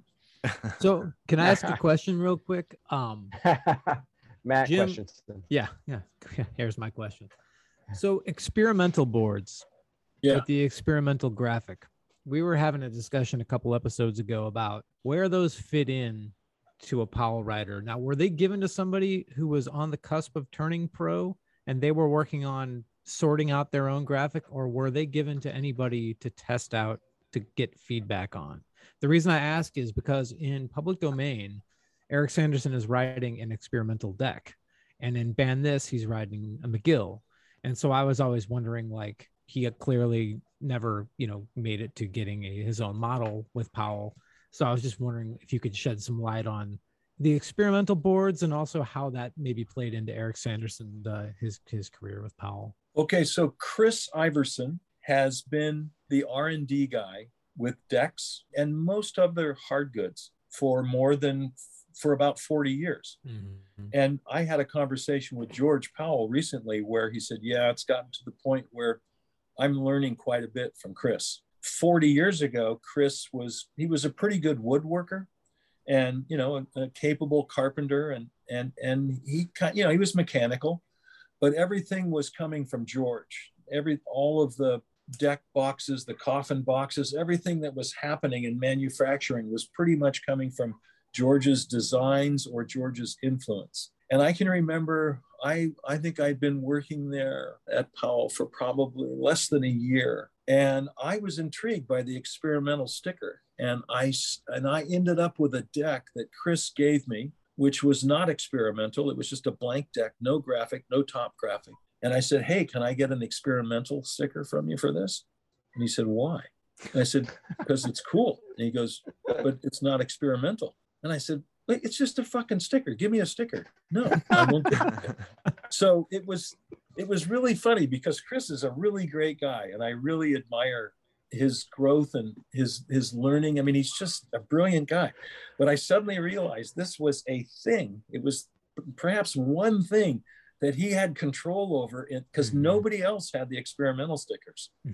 And so it took me about 6 months to finally get, and I have a longboard now that I still have, that I took to Europe in '89, that has an experimental sticker on it because it was deemed experimental by Chris. And that longboard was never manufactured. It was a spoon nose. It's about 42 inches long, and it's this big heavy thing. But Chris put the experimental sticker on it because it was experimental. So there were boards and there were riders, and he gave those stickers to them to ride boards that didn't have a graphic. And of course, what happened was, especially on tour, kids would see the experimental deck and they were like, oh, that's the deck I want. When in fact, it was a McGill or it was a Steve size. And they were putting the experimental on it just to sort of camouflage it. Or it might have been a new shape that was being developed, and maybe it was experimental, and that's why the sticker was on there. But ultimately, the goal was to sell decks and to sell model decks, not generic decks. And that's why, to me, it's become so funny that the Bug deck, which was the reject for Vallaley's deck, the Bug deck has become highly collectible. At a certain point, we gave Bug decks as a prize to the raffles that we had at each demo, and we would give it out as a prize. And those decks are valuable, which is just laughable, but it's what they are. It's a VCJ design. It's one of the last designs he did before he left the company, and it was part of the frustration that he had at the end of his time at the company. But now he's back, so. I love that. I love that graphic. Yeah. So when Sanderson's riding an experimental board, then that doesn't necessarily mean he's about to get his own shape. It just means he's kind of testing out a board shape to give some feedback. Yeah. And then there was always there wasn't a Bones Brigade manual. In other words, there was no step-by-step procedural thing through. So incrementally, if you do this, and then you do that, and then you do this, you're going to have a board. You're going to have a model. It was never laid out that way. Interesting. And I think Frankie's a good example. Vallaley's a good example. We want you on the team. He wanted a board. He wanted a model. Here's the graphic. What? I don't want that graphic. That graphic sucks. All of this, back and forth. Finally get the graphic. Okay, bam, you're on the team. Bam, you're off the team. The days of Tony and Stevie and Mike and Rodney and Kevin being on the team and having a model and then changing the graphic, McGill's graphic didn't change for a long time. Tony's graphic didn't change for a long time. Why? Because they still sold and people still wanted those graphics. And then then the market clearly was like, okay, we need something fresh. Okay. Yeah. So back to that mini ramp part, I noticed, I'm pretty sure it's Rudy Johnson in there. He's kind of uncredited. Yeah, he's got like a little cameo. So before we even get to the LA Boys part, he's in here, which was really cool. He does a kickflip to axle stall and chink chinks he does. Oh wow, did not notice that. But yeah, I noticed there's some mini ramp in public domain. But like you were saying, Jim, it's all over this video. It's almost being pushed as like a new skateboarding discipline. Like you had to be a mini ramp guy, And and the mini ramp can have a spine. Yeah. So you actually have two little ramps. And a kid from the suburbs could conceivably build one, in his backyard, whereas a vert ramp is probably not in most people's budgets. Yeah. The spine also opens up a whole new lexicon of tricks. I mean, it's insane, all the combo tricks. But, of course, then you go back to Animal Chin, and that's like ultimate spine, This part's great. I love that we got to talk about the Skate Master Tate Jam going through this part. Oh, yeah. Justice to the base. Yeah, that also got adapted into the Skate TV theme song, I think. That's right. In that, But Skate Master Tate, he's got a few songs in this one. Yeah. Yeah, I think this part's awesome. This part, again, probably sold, I don't know, you tell me how many Steve-sized boards this part sold. Mark's riding one. Steve's riding one, obviously. Yeah, and it's one of those things where it's just a simple session, but it's incredible. The tricks. I mean, Eric does things. You know, the camera's locked off. Bam, bam, bam. I think there's 3 or 4 tricks. You know, he skated like that all the time. He was everything was different. No run was the same. He was always creating something fresh, and that was infectious. I mean, it drove Size nuts. Really? It was really, you know, it was compelling. It was just, and he was the master of that little ramp. You know, he just really was. I don't know. It was fun. It was always entertaining. The energy in those sequences, I think throughout the whole video, the energy is really authentic. There's a lot of genuine joy and just positive collaboration, if you will, that takes place. That it's not staged. It's, you know, it's not like Stacy saying, "Hey, go out there and act like you guys are really friendly toward each other and having a good time."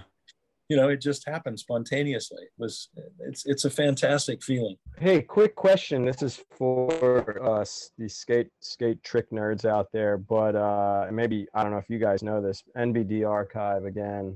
Shout out to NBD to Archive. Is that the first time we see Steve Size staple gun? You know what a staple gun is? I think so. Yeah, he does it forward and backwards. Yeah, forward and backwards. And that when that trick came out, when people saw it, it was like, what in the hell was that? Yeah, that was everyone wanted to do that move. one. Yeah. I wonder if anybody could do a staple gun on vert. God, what a crazy concept that is. Yeah, to bring that. Or if back anyone's down. ever done one on vert, that would be that would be scary as hell. And then we're back to the science teacher returns. What was his name again? Professor Didactic. Yeah, you guys blew my mind. I always just called him the science teacher. The concern of many in this day of urban decay and suburban development is the question of what cities were originally designed for. A center for social intercourse. B, a headquarters for public processing. C, a convenient locale for gang warfare. D, a natural terrain for skateboarders. So Jim, who was writing this dialogue for him? Was it you or was it Craig? Yeah, it was pretty much me. It was a little bit collaborative. Okay. We had a rough idea, and it was like, oh my God, we got to do another one. Because so we started with a rough idea, and then it's like, okay, I guess that one, okay, let's do another one. Okay, all right, so let's do another one. And, you know, maybe coffee was involved. It was pretty much done. I mean, it was done in one afternoon, if you will. Yeah. Getting the chalkboard, getting all of the tubes and vials and, you know, different things. You know, I went down to the prop house and got that stuff. So did you write X-rated too? The dialogue in X-rated for that actress? Well, that's funny. Okay, so we did a lot of auditions for that. And that particular actress, she was really good. But that was pretty much wordplay between Craig and I. Okay. Between Stesic and I. The reason I ask is because there's a line here in this video, Center for Social Intercourse. And then in X-rated, that sticker toss scene, for the ultimate and social intercourse. I was like, there must be the social intercourse is a very important concept to be referred to as often as possible. Yeah. So after that, we've got the LA Boys. And this is, I know for a lot of people, like this is the scene for this video. And that features Paulo Diaz, Rudy Johnson, Gabriel Rodriguez, who sadly rest in peace, and Guy Mariano. Yeah.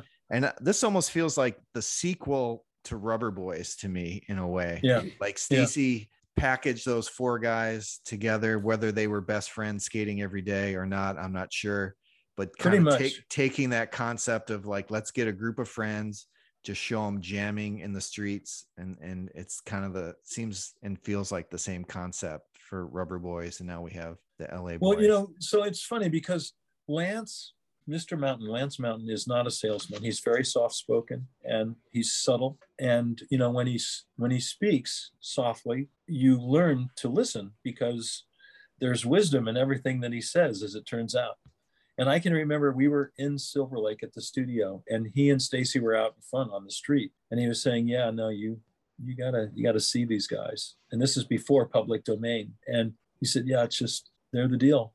You know, it was just very, and he had, you know, because he goes out and he skates with kids. He still does it. He still skates with kids, and he goes to parks, but he goes to neighborhoods. And so that sequence in Ban This, I mean, again, it goes back to the idea of kids of today. Oh, I don't have any place to skate. You know, it's like, here's a bus stop bench. This is one of the great skate parks in the world because they're everywhere. Because buses exist and you can travel the earth and you're going to find bus stop benches.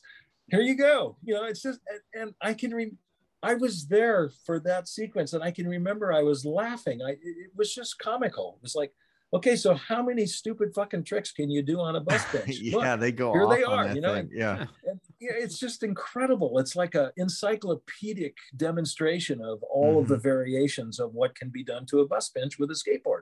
Yeah. And then the other thing towards the end of the sequence, they're in the schoolyard and they're rolling toward the stairs and the handrail and different things. There's kids sitting and there's debris and trash. I mean, that we rolled up, they started skating and everybody else stopped skating.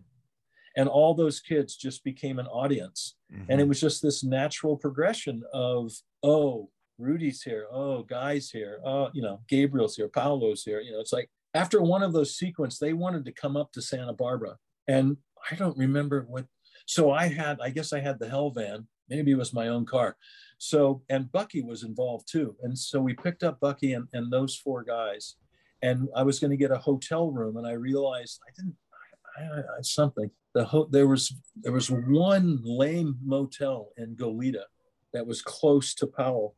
So they ended up sleeping at my house and they took over the living room and we cushions and they slept on the floor. And I had in my backyard, I had a shuffleboard court. And it was when the housing tract was developed, some houses had swimming pools and some houses had, and our house was the model house that had a shuffleboard court. And it was really nicely done. And then I had some of the blue elements from the Powell Skate Tour. So there were basically two little wedge ramps about 36 inches high that were just the width of the shuffleboard court. And I can remember my wife about 3 o'clock in the morning because our bedroom looked out faced the backyard where the shuffleboard court was.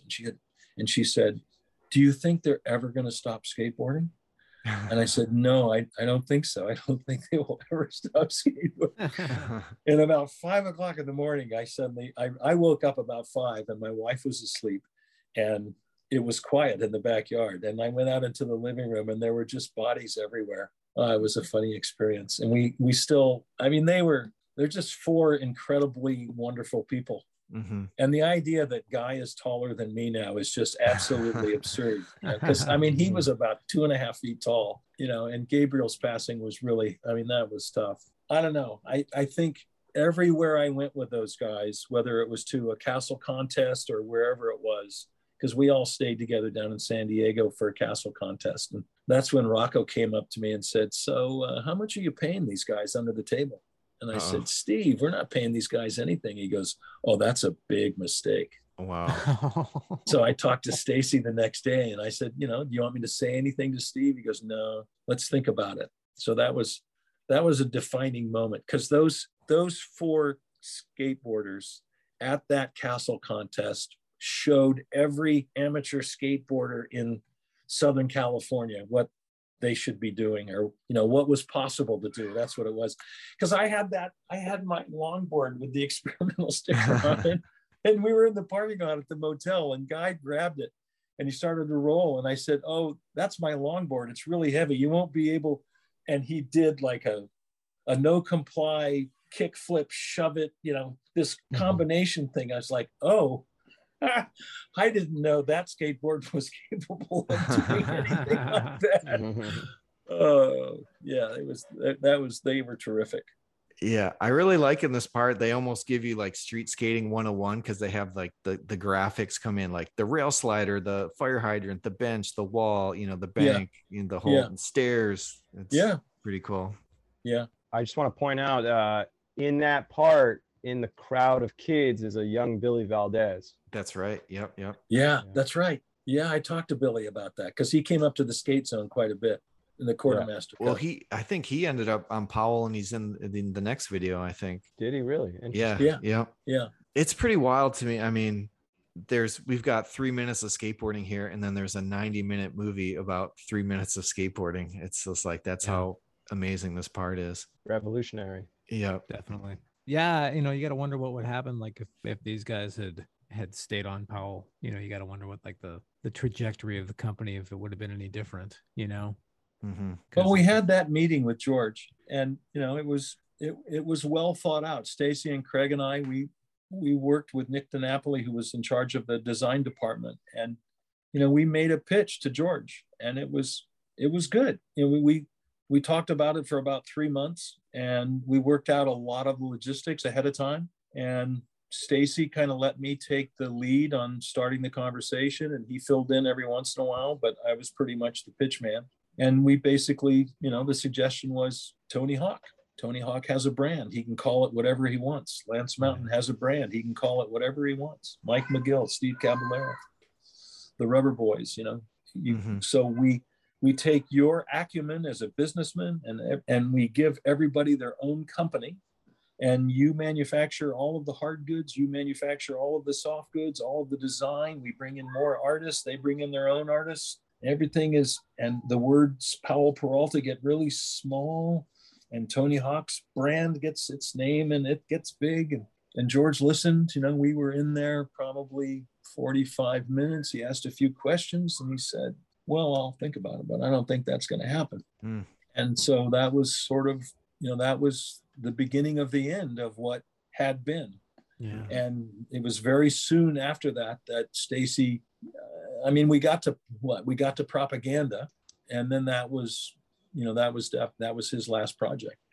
And he was so busy with other projects by that point that it wasn't an afterthought. It was so that it was a real turning point because we were, all of us in that room, we were so certain that we had something in mind that would have worked for everybody. It would have worked for Tony. It would have worked for Paolo and all of those guys. It was kind of like pirate skate. It was like, let's take over skateboarding. Let's really do something big and different. And George didn't want to do it. And ironically, of course, that's what happened 25 years later.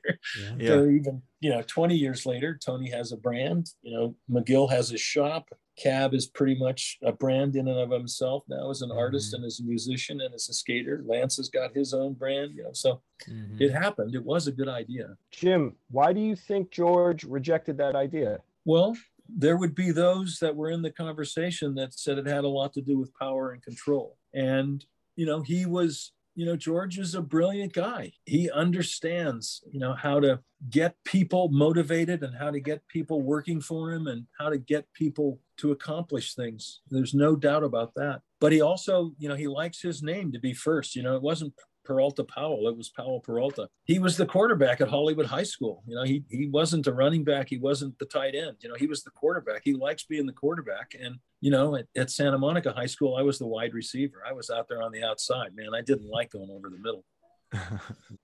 He wanted to control that. He wanted to be in charge. And it was, I think ultimately it was, maybe our mistake was that it was too big of a change too fast, but we really did do a lot of work in terms of numbers and manufacturing and how the wood shop could be operated and how it would be seamless. And it would really come down to the designs, the shapes, the designs, and then the products identified with the brands and those designs that go along with that brand. So it's incredible to think, how that kind of panned out. Because SB Boys, but you'd also, you'd be like, who else is in that video? You got Salman Aga, you got Javante, you got guys that are on Powell that would go on to just be like massive, people for other companies. And the most incredible thing about the whole quote unquote breakup of the Powell team, if you will, is that Powell was able to survive to this day without ever going under. That's the most incredible thing, that they effectively lost all of their power to a certain extent.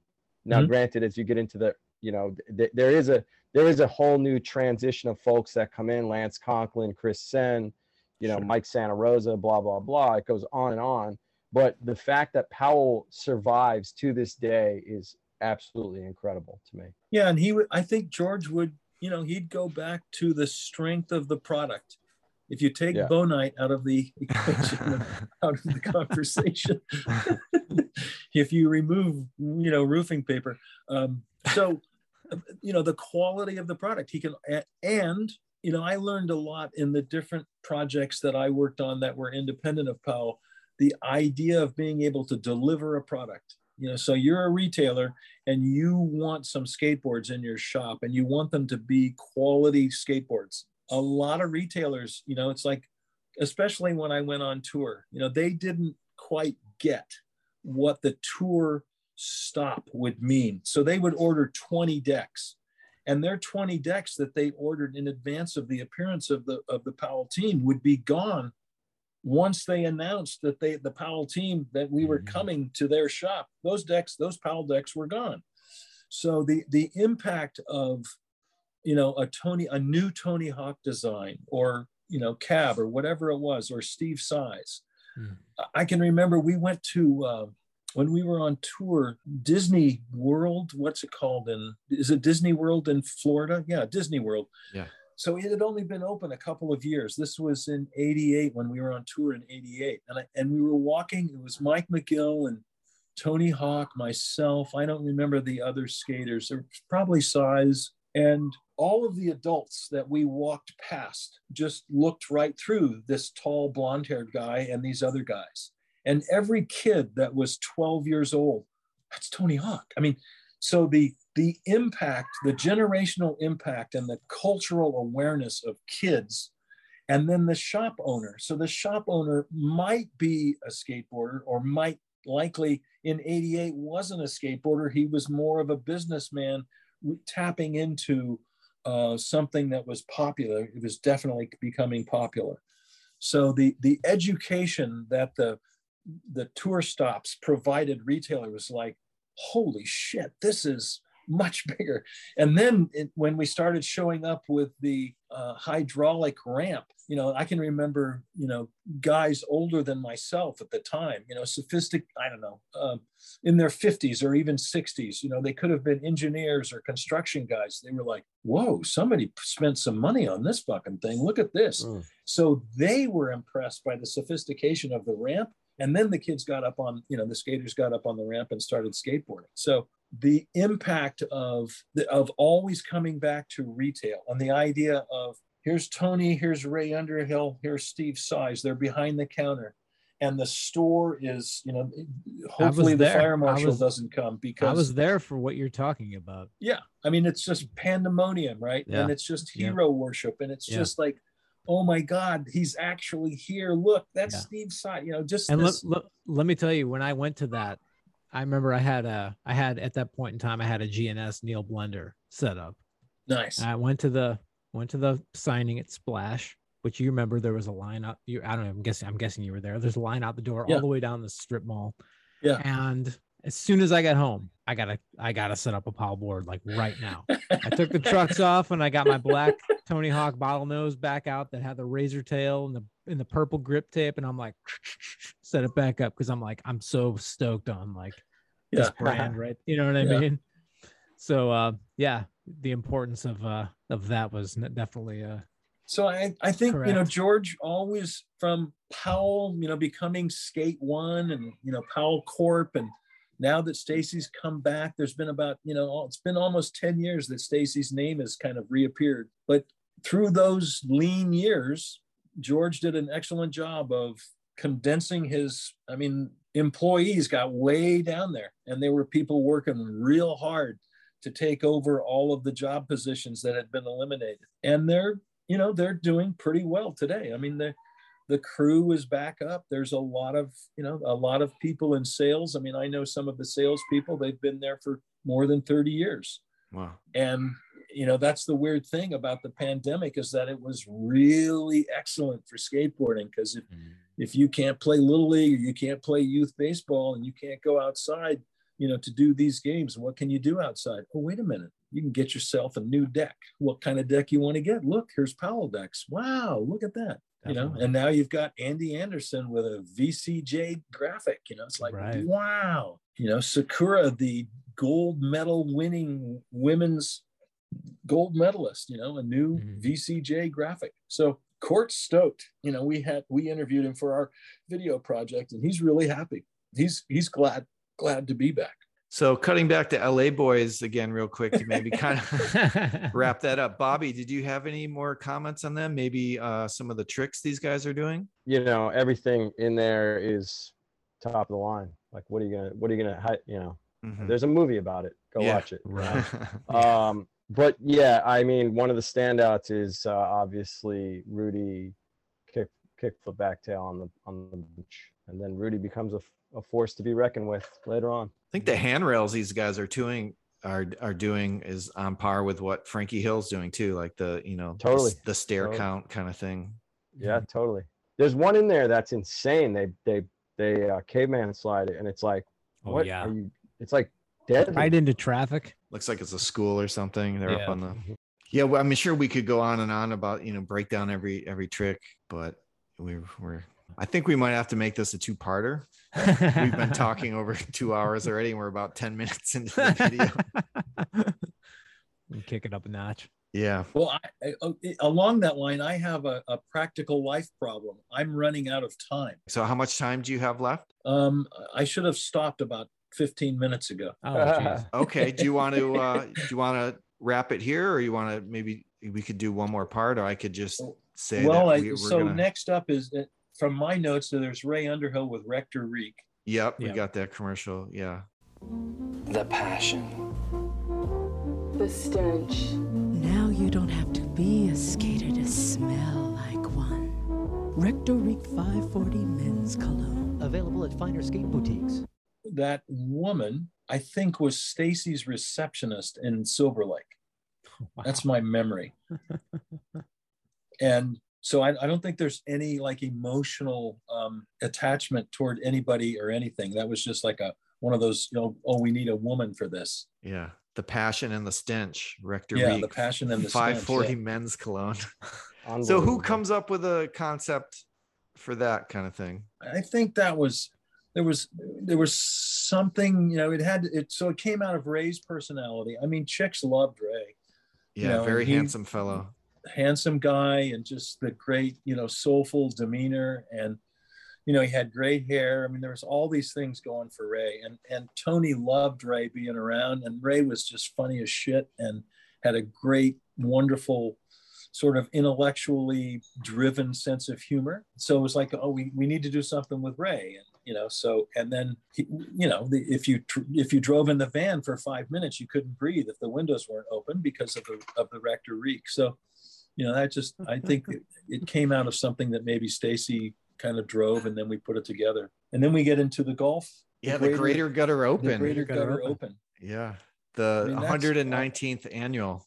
That's Dennis and I doing the narration. I recognize Dennis, but I wasn't sure who the other guy was. Oh, really? That's you? Yeah, you and Dick Damage. Dick Damage. Funny. Yeah. This part gets a lot of heat. Like, this is kind of referred to as like, when people talk about this video, they're like, get to the skating, and they always talk about the Greater Gutter Open, but I love this part. Yeah. Like, I love it to this day. It's funny. It's so funny. Yeah. I always wondered, this parking lot looked like it couldn't be any more random. And then I noticed random today. Yeah. Super Club restaurant. Yeah. I was going to say, it's like, what does it say? Coach's Super Club, maybe. So I Googled that and I couldn't find it. It doesn't, I don't think it exists anymore. And it was down the street. I think it was on Sunset, maybe Hollywood Boulevard. It was down the street from the Hollywood Tropicana. There's a whole story there we can pick up some other time. Okay. But it's the thing about costuming and Lance's big butt. It's so good. What's funny is that, I mean, it's so incredibly stupid, but we had so much fun doing it. And Tony, I mean, size, he loved it. And it was like everybody discovered golf. I mean, I played golf, but nobody else did. And it was ridiculous. So, and the nuance of the narration that was going to go along with it, because we didn't narrate it live, but we talked it through, and just, Oh, so it was an good. educational experience for everybody else about Yeah. how stupid golf is. and ultimately that's what it's all about, right? It's just a slam on golf. I know it's stupid, but golf is pretty fucking stupid. So, if you're a skateboarder, come on, get behind it. Yeah. Yeah, you got Size as the caddy. Yeah. And, yeah. That's so I great. noticed Ray's shirt is like that Powell Peralta bowling shirt.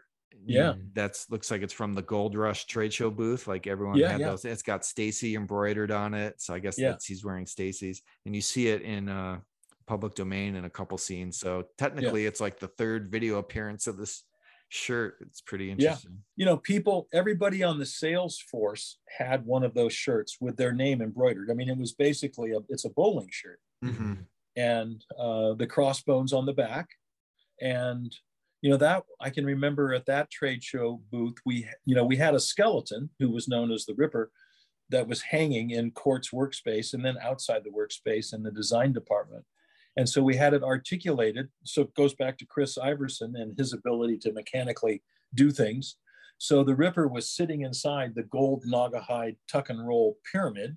And there was a little window, and you could look inside the window. And when you looked inside the window, Ripper would raise its hand. We tried to engineer it so that he was giving anybody the finger every time his hand came up, but I don't think we ever succeeded in doing that. And it would light up inside too, right? It was supposed to, and often, there was a few mechanical problems. I once went and saw Iron Maiden at the garden at Madison Square Garden, and the grand finale, I think it was, I forget what the song was, but they had a giant mechanical Eddie that came out of a coffin, and he was in a straitjacket. And when the song started to speed up, Eddie started to kind of wiggle and broke out of the straitjacket. This is what you sound like you're describing. Yeah.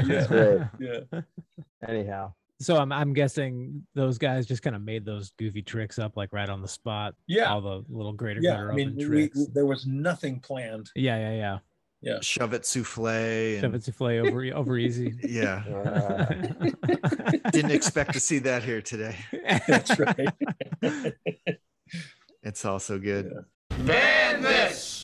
All right, that's going to do it for part 1 of our Ban This episode. It turned out to be such an epic length conversation about this video. We're going to have to chop it up, or you'd be listening to about 10 hours of podcasts at once. So we're going to have to just put this out in 2 parts, I think. So we'll have part 2 coming out soon. Absolutely. But man, wow, what a wealth of information was dished out today. I can't, man. My mind is blown. Yeah, I mean, legit blown. I'm excited for the rest of it. Yeah, it's gonna be great. Hopefully, everyone enjoyed part 1. Yeah, I'm pretty sure they will.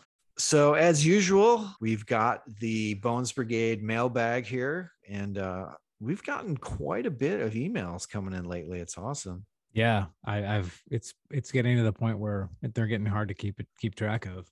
Yeah, so I need to figure out awesome. a better system for filing these away. Yeah, we got a few mailbag submissions that we're gonna go through this time around, and then we'll do some more going forward. But we're gonna do 3 mailbag submissions. Sweet. And the first one, John H.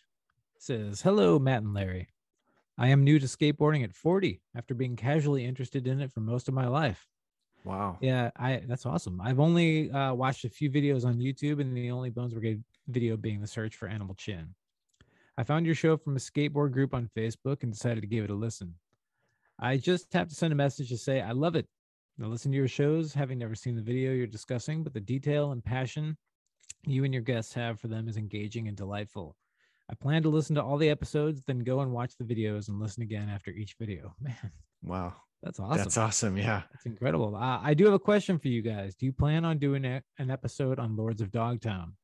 Stacy's in it and he did the screenplay. What about Dogtown and Z-Boys? I know it's a documentary, but I would at least like to hear your thoughts on it. Keep up the good work. So that's from John H. Wow. Awesome. Thank you, John. Starting skateboarding at age 40. That's incredible. Awesome. Yeah, definitely. Yeah. Welcome to the club. I think a lot of people probably are, you know, if not maybe starting at 40, but probably there's a lot of people that are kind of getting back into it. Yeah. But starting from scratch at 40, that's awesome. That's pretty Congratulations. Incredible. Yeah. Man. Yeah. Well done. But to answer his questions about those videos, and actually, yes, those two are on the list of videos that we're going to review here. We do have a list. Yeah. I originally put, you know, Dogtown and Z-Boys documentary on there, you know, because I guess maybe in the context of the show, you could call it the prequel to the Bones Brigade, you know, and it was made by Stacy Peralta. So I was like, we definitely got to include it. And then I thought, well, you know what? Heck it. If we're going to go there, we might as well do the Lords. So do the Lords of Dogtown. So I've actually never seen Lords of Dogtown. No way. I have never seen it. That's crazy, dude. Yeah. So I'll need to buckle down on that one. Yeah. So we'll get to those. So those will be all coming in the future. Kind of letting some cats out of the bag here. We'll call that the prequel era of the Bones Brigade saga. Yeah. Well, thanks, John. Yeah, very cool. Hope your skateboarding pursuits are awesome. All right. We got Mark. Hey, I love the show / podcast. Please keep them coming. Quick question. At the end of Axe Rated, you played 3 songs. What's the last song? Do you remember? Oh, yeah. Did I play? Oh, so the 3 songs were, I played the outro credit song from the Axe Rated video. I don't know what that's called. That might just be some kind of public domain type song. Yeah, it's in public domain. Yeah, too. That's right. And, you know, and then I played, I can't remember what I played next, but the other 2 songs, I think it was The Year of the Tate by Skate Master Tate. And then after that was a song called Vast Difference from Odd Man Out. Okay. And that's, you know, Steve Caballero's and Ray Stevens band After the Faction. So that was the last song. Yeah. Vast Difference, I can't remember what I put, if it's Skate Master Tate or Odd Man Out first, or, you know, but those are the 2 songs. So the song from the credits of the video, and then I put those 2 songs because those songs are the portions of those songs are in the Axe Rated video. So I just kind of put some. There you go. Yep. All right. And then we got one for in response to the World Tour 89 episode, which just came out a little while ago. Another killer show. When I was in my early teens, I used to skate off and on with Guy Mariano. We grew up in the same town of Burbank, California. Oh, wow. He was about 12 years old and originally started skating vert. In fact, we both had vert ramps in our backyards. This was around 1987 before he was sponsored by Val Surf in North Hollywood. If I remember, I went to the tryouts also to skate for Val Surf and didn't make the team, but Guy just got put on. At one Powell demo in Northridge, California, again, before he was sponsored by anyone, he started busting out ho-hos mid-demo and had Tommy Guerrero and the other Powell guys stop and watch him. A circle formed around him.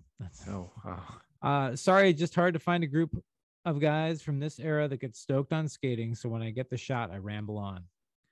We know the feeling. Yeah, we know the feeling. I do have a quick question. Why in the Earth and Powell videos they played punk in the background? Then when the Search for Animal Chin came out, they pretty much stopped playing punk and played kind of generic instrumentals. So that was from Mario. Thanks for writing. That's incredible. You're buddies with Guy Mariano. We're ripping it up in Burbank and North Hollywood. Yeah. But as far as the music, I don't know. I guess Animal Chin, you could say, was scored in a way. You know, it's you know, kind of like a movie. And then I think at that point, they're probably thinking, you know, getting the music rights for other random punk songs or whatever. But I don't know. In the earlier videos, a lot of those songs are original to the videos too. I can only think of maybe Youth Brigade and the Faction that are in the first video. And then there's those kind of those punk songs in Future Primitive. They're kind of credited to Los Pukes, which is just like Dennis Dragon in the studio. So I don't know. As far as Animal Chin, you know, they kind of just scored it like a movie, I think. Yeah. So I'm just guessing that's the reason. I know that Powell, you know, they were always through the first, at least up through Ban This, you know, maybe even through Propaganda.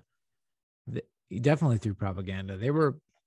They almost like got to the point where they were really almost doing their own music exclusively toward the end of those videos. I think by the time they got to Propaganda, I don't think they were using any like outside. I could be wrong.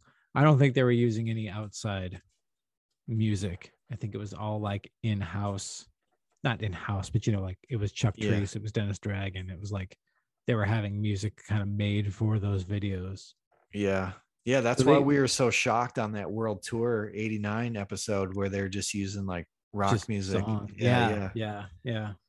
And then they that doesn't last. I don't know. By 8 might be a little bit of that on 8, but I think by I think 8's probably the last video that they kind of use like kind of that, I don't know what you mean, a proprietary sort of music, and then they sort of go back to the normal songs from bands. Well, there's even, I think, Celebrity Tropical Fish, they don't even use music anymore. They stripped it all the way down to nothing. But yeah, good question. Good question. Yeah, I think probably a lot of people, have mixed feelings on the Animal Chin soundtrack. I love it. Yeah, I love it too. I can't imagine it having just like TSOL and Youth Brigade and Forever. You know what I mean? It just needs to have that music in it. But I was always hoping they'd put out more of the songs. I know on the Bones Brigade or the Animal Chin Special Edition DVD, there's kind of like a hidden soundtrack section in there where they have some other songs. But I know they've got more. So I was always hoping they'd do another disc or just have it on iTunes or something. All of the original Bones Brigade members are together right now. So maybe that's what they're doing. Yeah, that could be. All right. Was that it for the mailbag? Was there any more this week? There's more, but you know what? We'll keep it to 3, and we'll save the rest for next time. Alrighty. This has already been a long enough episode. I think people are probably already nodding off. Yeah, for sure. But if you'd like to send us an email to read on a future episode, we'd love to hear from you guys. So you can drop us a line through our Instagram, which is the Bones Brigade Audio Show, or just go to thebonesbrigadeaudioshow.com and go to our contact page, and you can send us a traditional email right through our contact page. So, and we'll get them, and we'll get it on a future episode. There it is. Awesome. Anything else, Matt, you wanted to toss at the end of this thing? No, I'm good. I'm fried. I'm really, really, really thankful for Bobby and Jim joining us today and laying down all that knowledge, and super, super excited for episode 2, part 2. And this part 2. This is a video that has a really, really special place for me. Like, this was one that, like, I still like Public Domain more, but this is my second favorite. So there you go. Yeah. All righty. Until next time, everybody, I'm Larry. I'm Matt. Reminding you to never stop searching for Chin.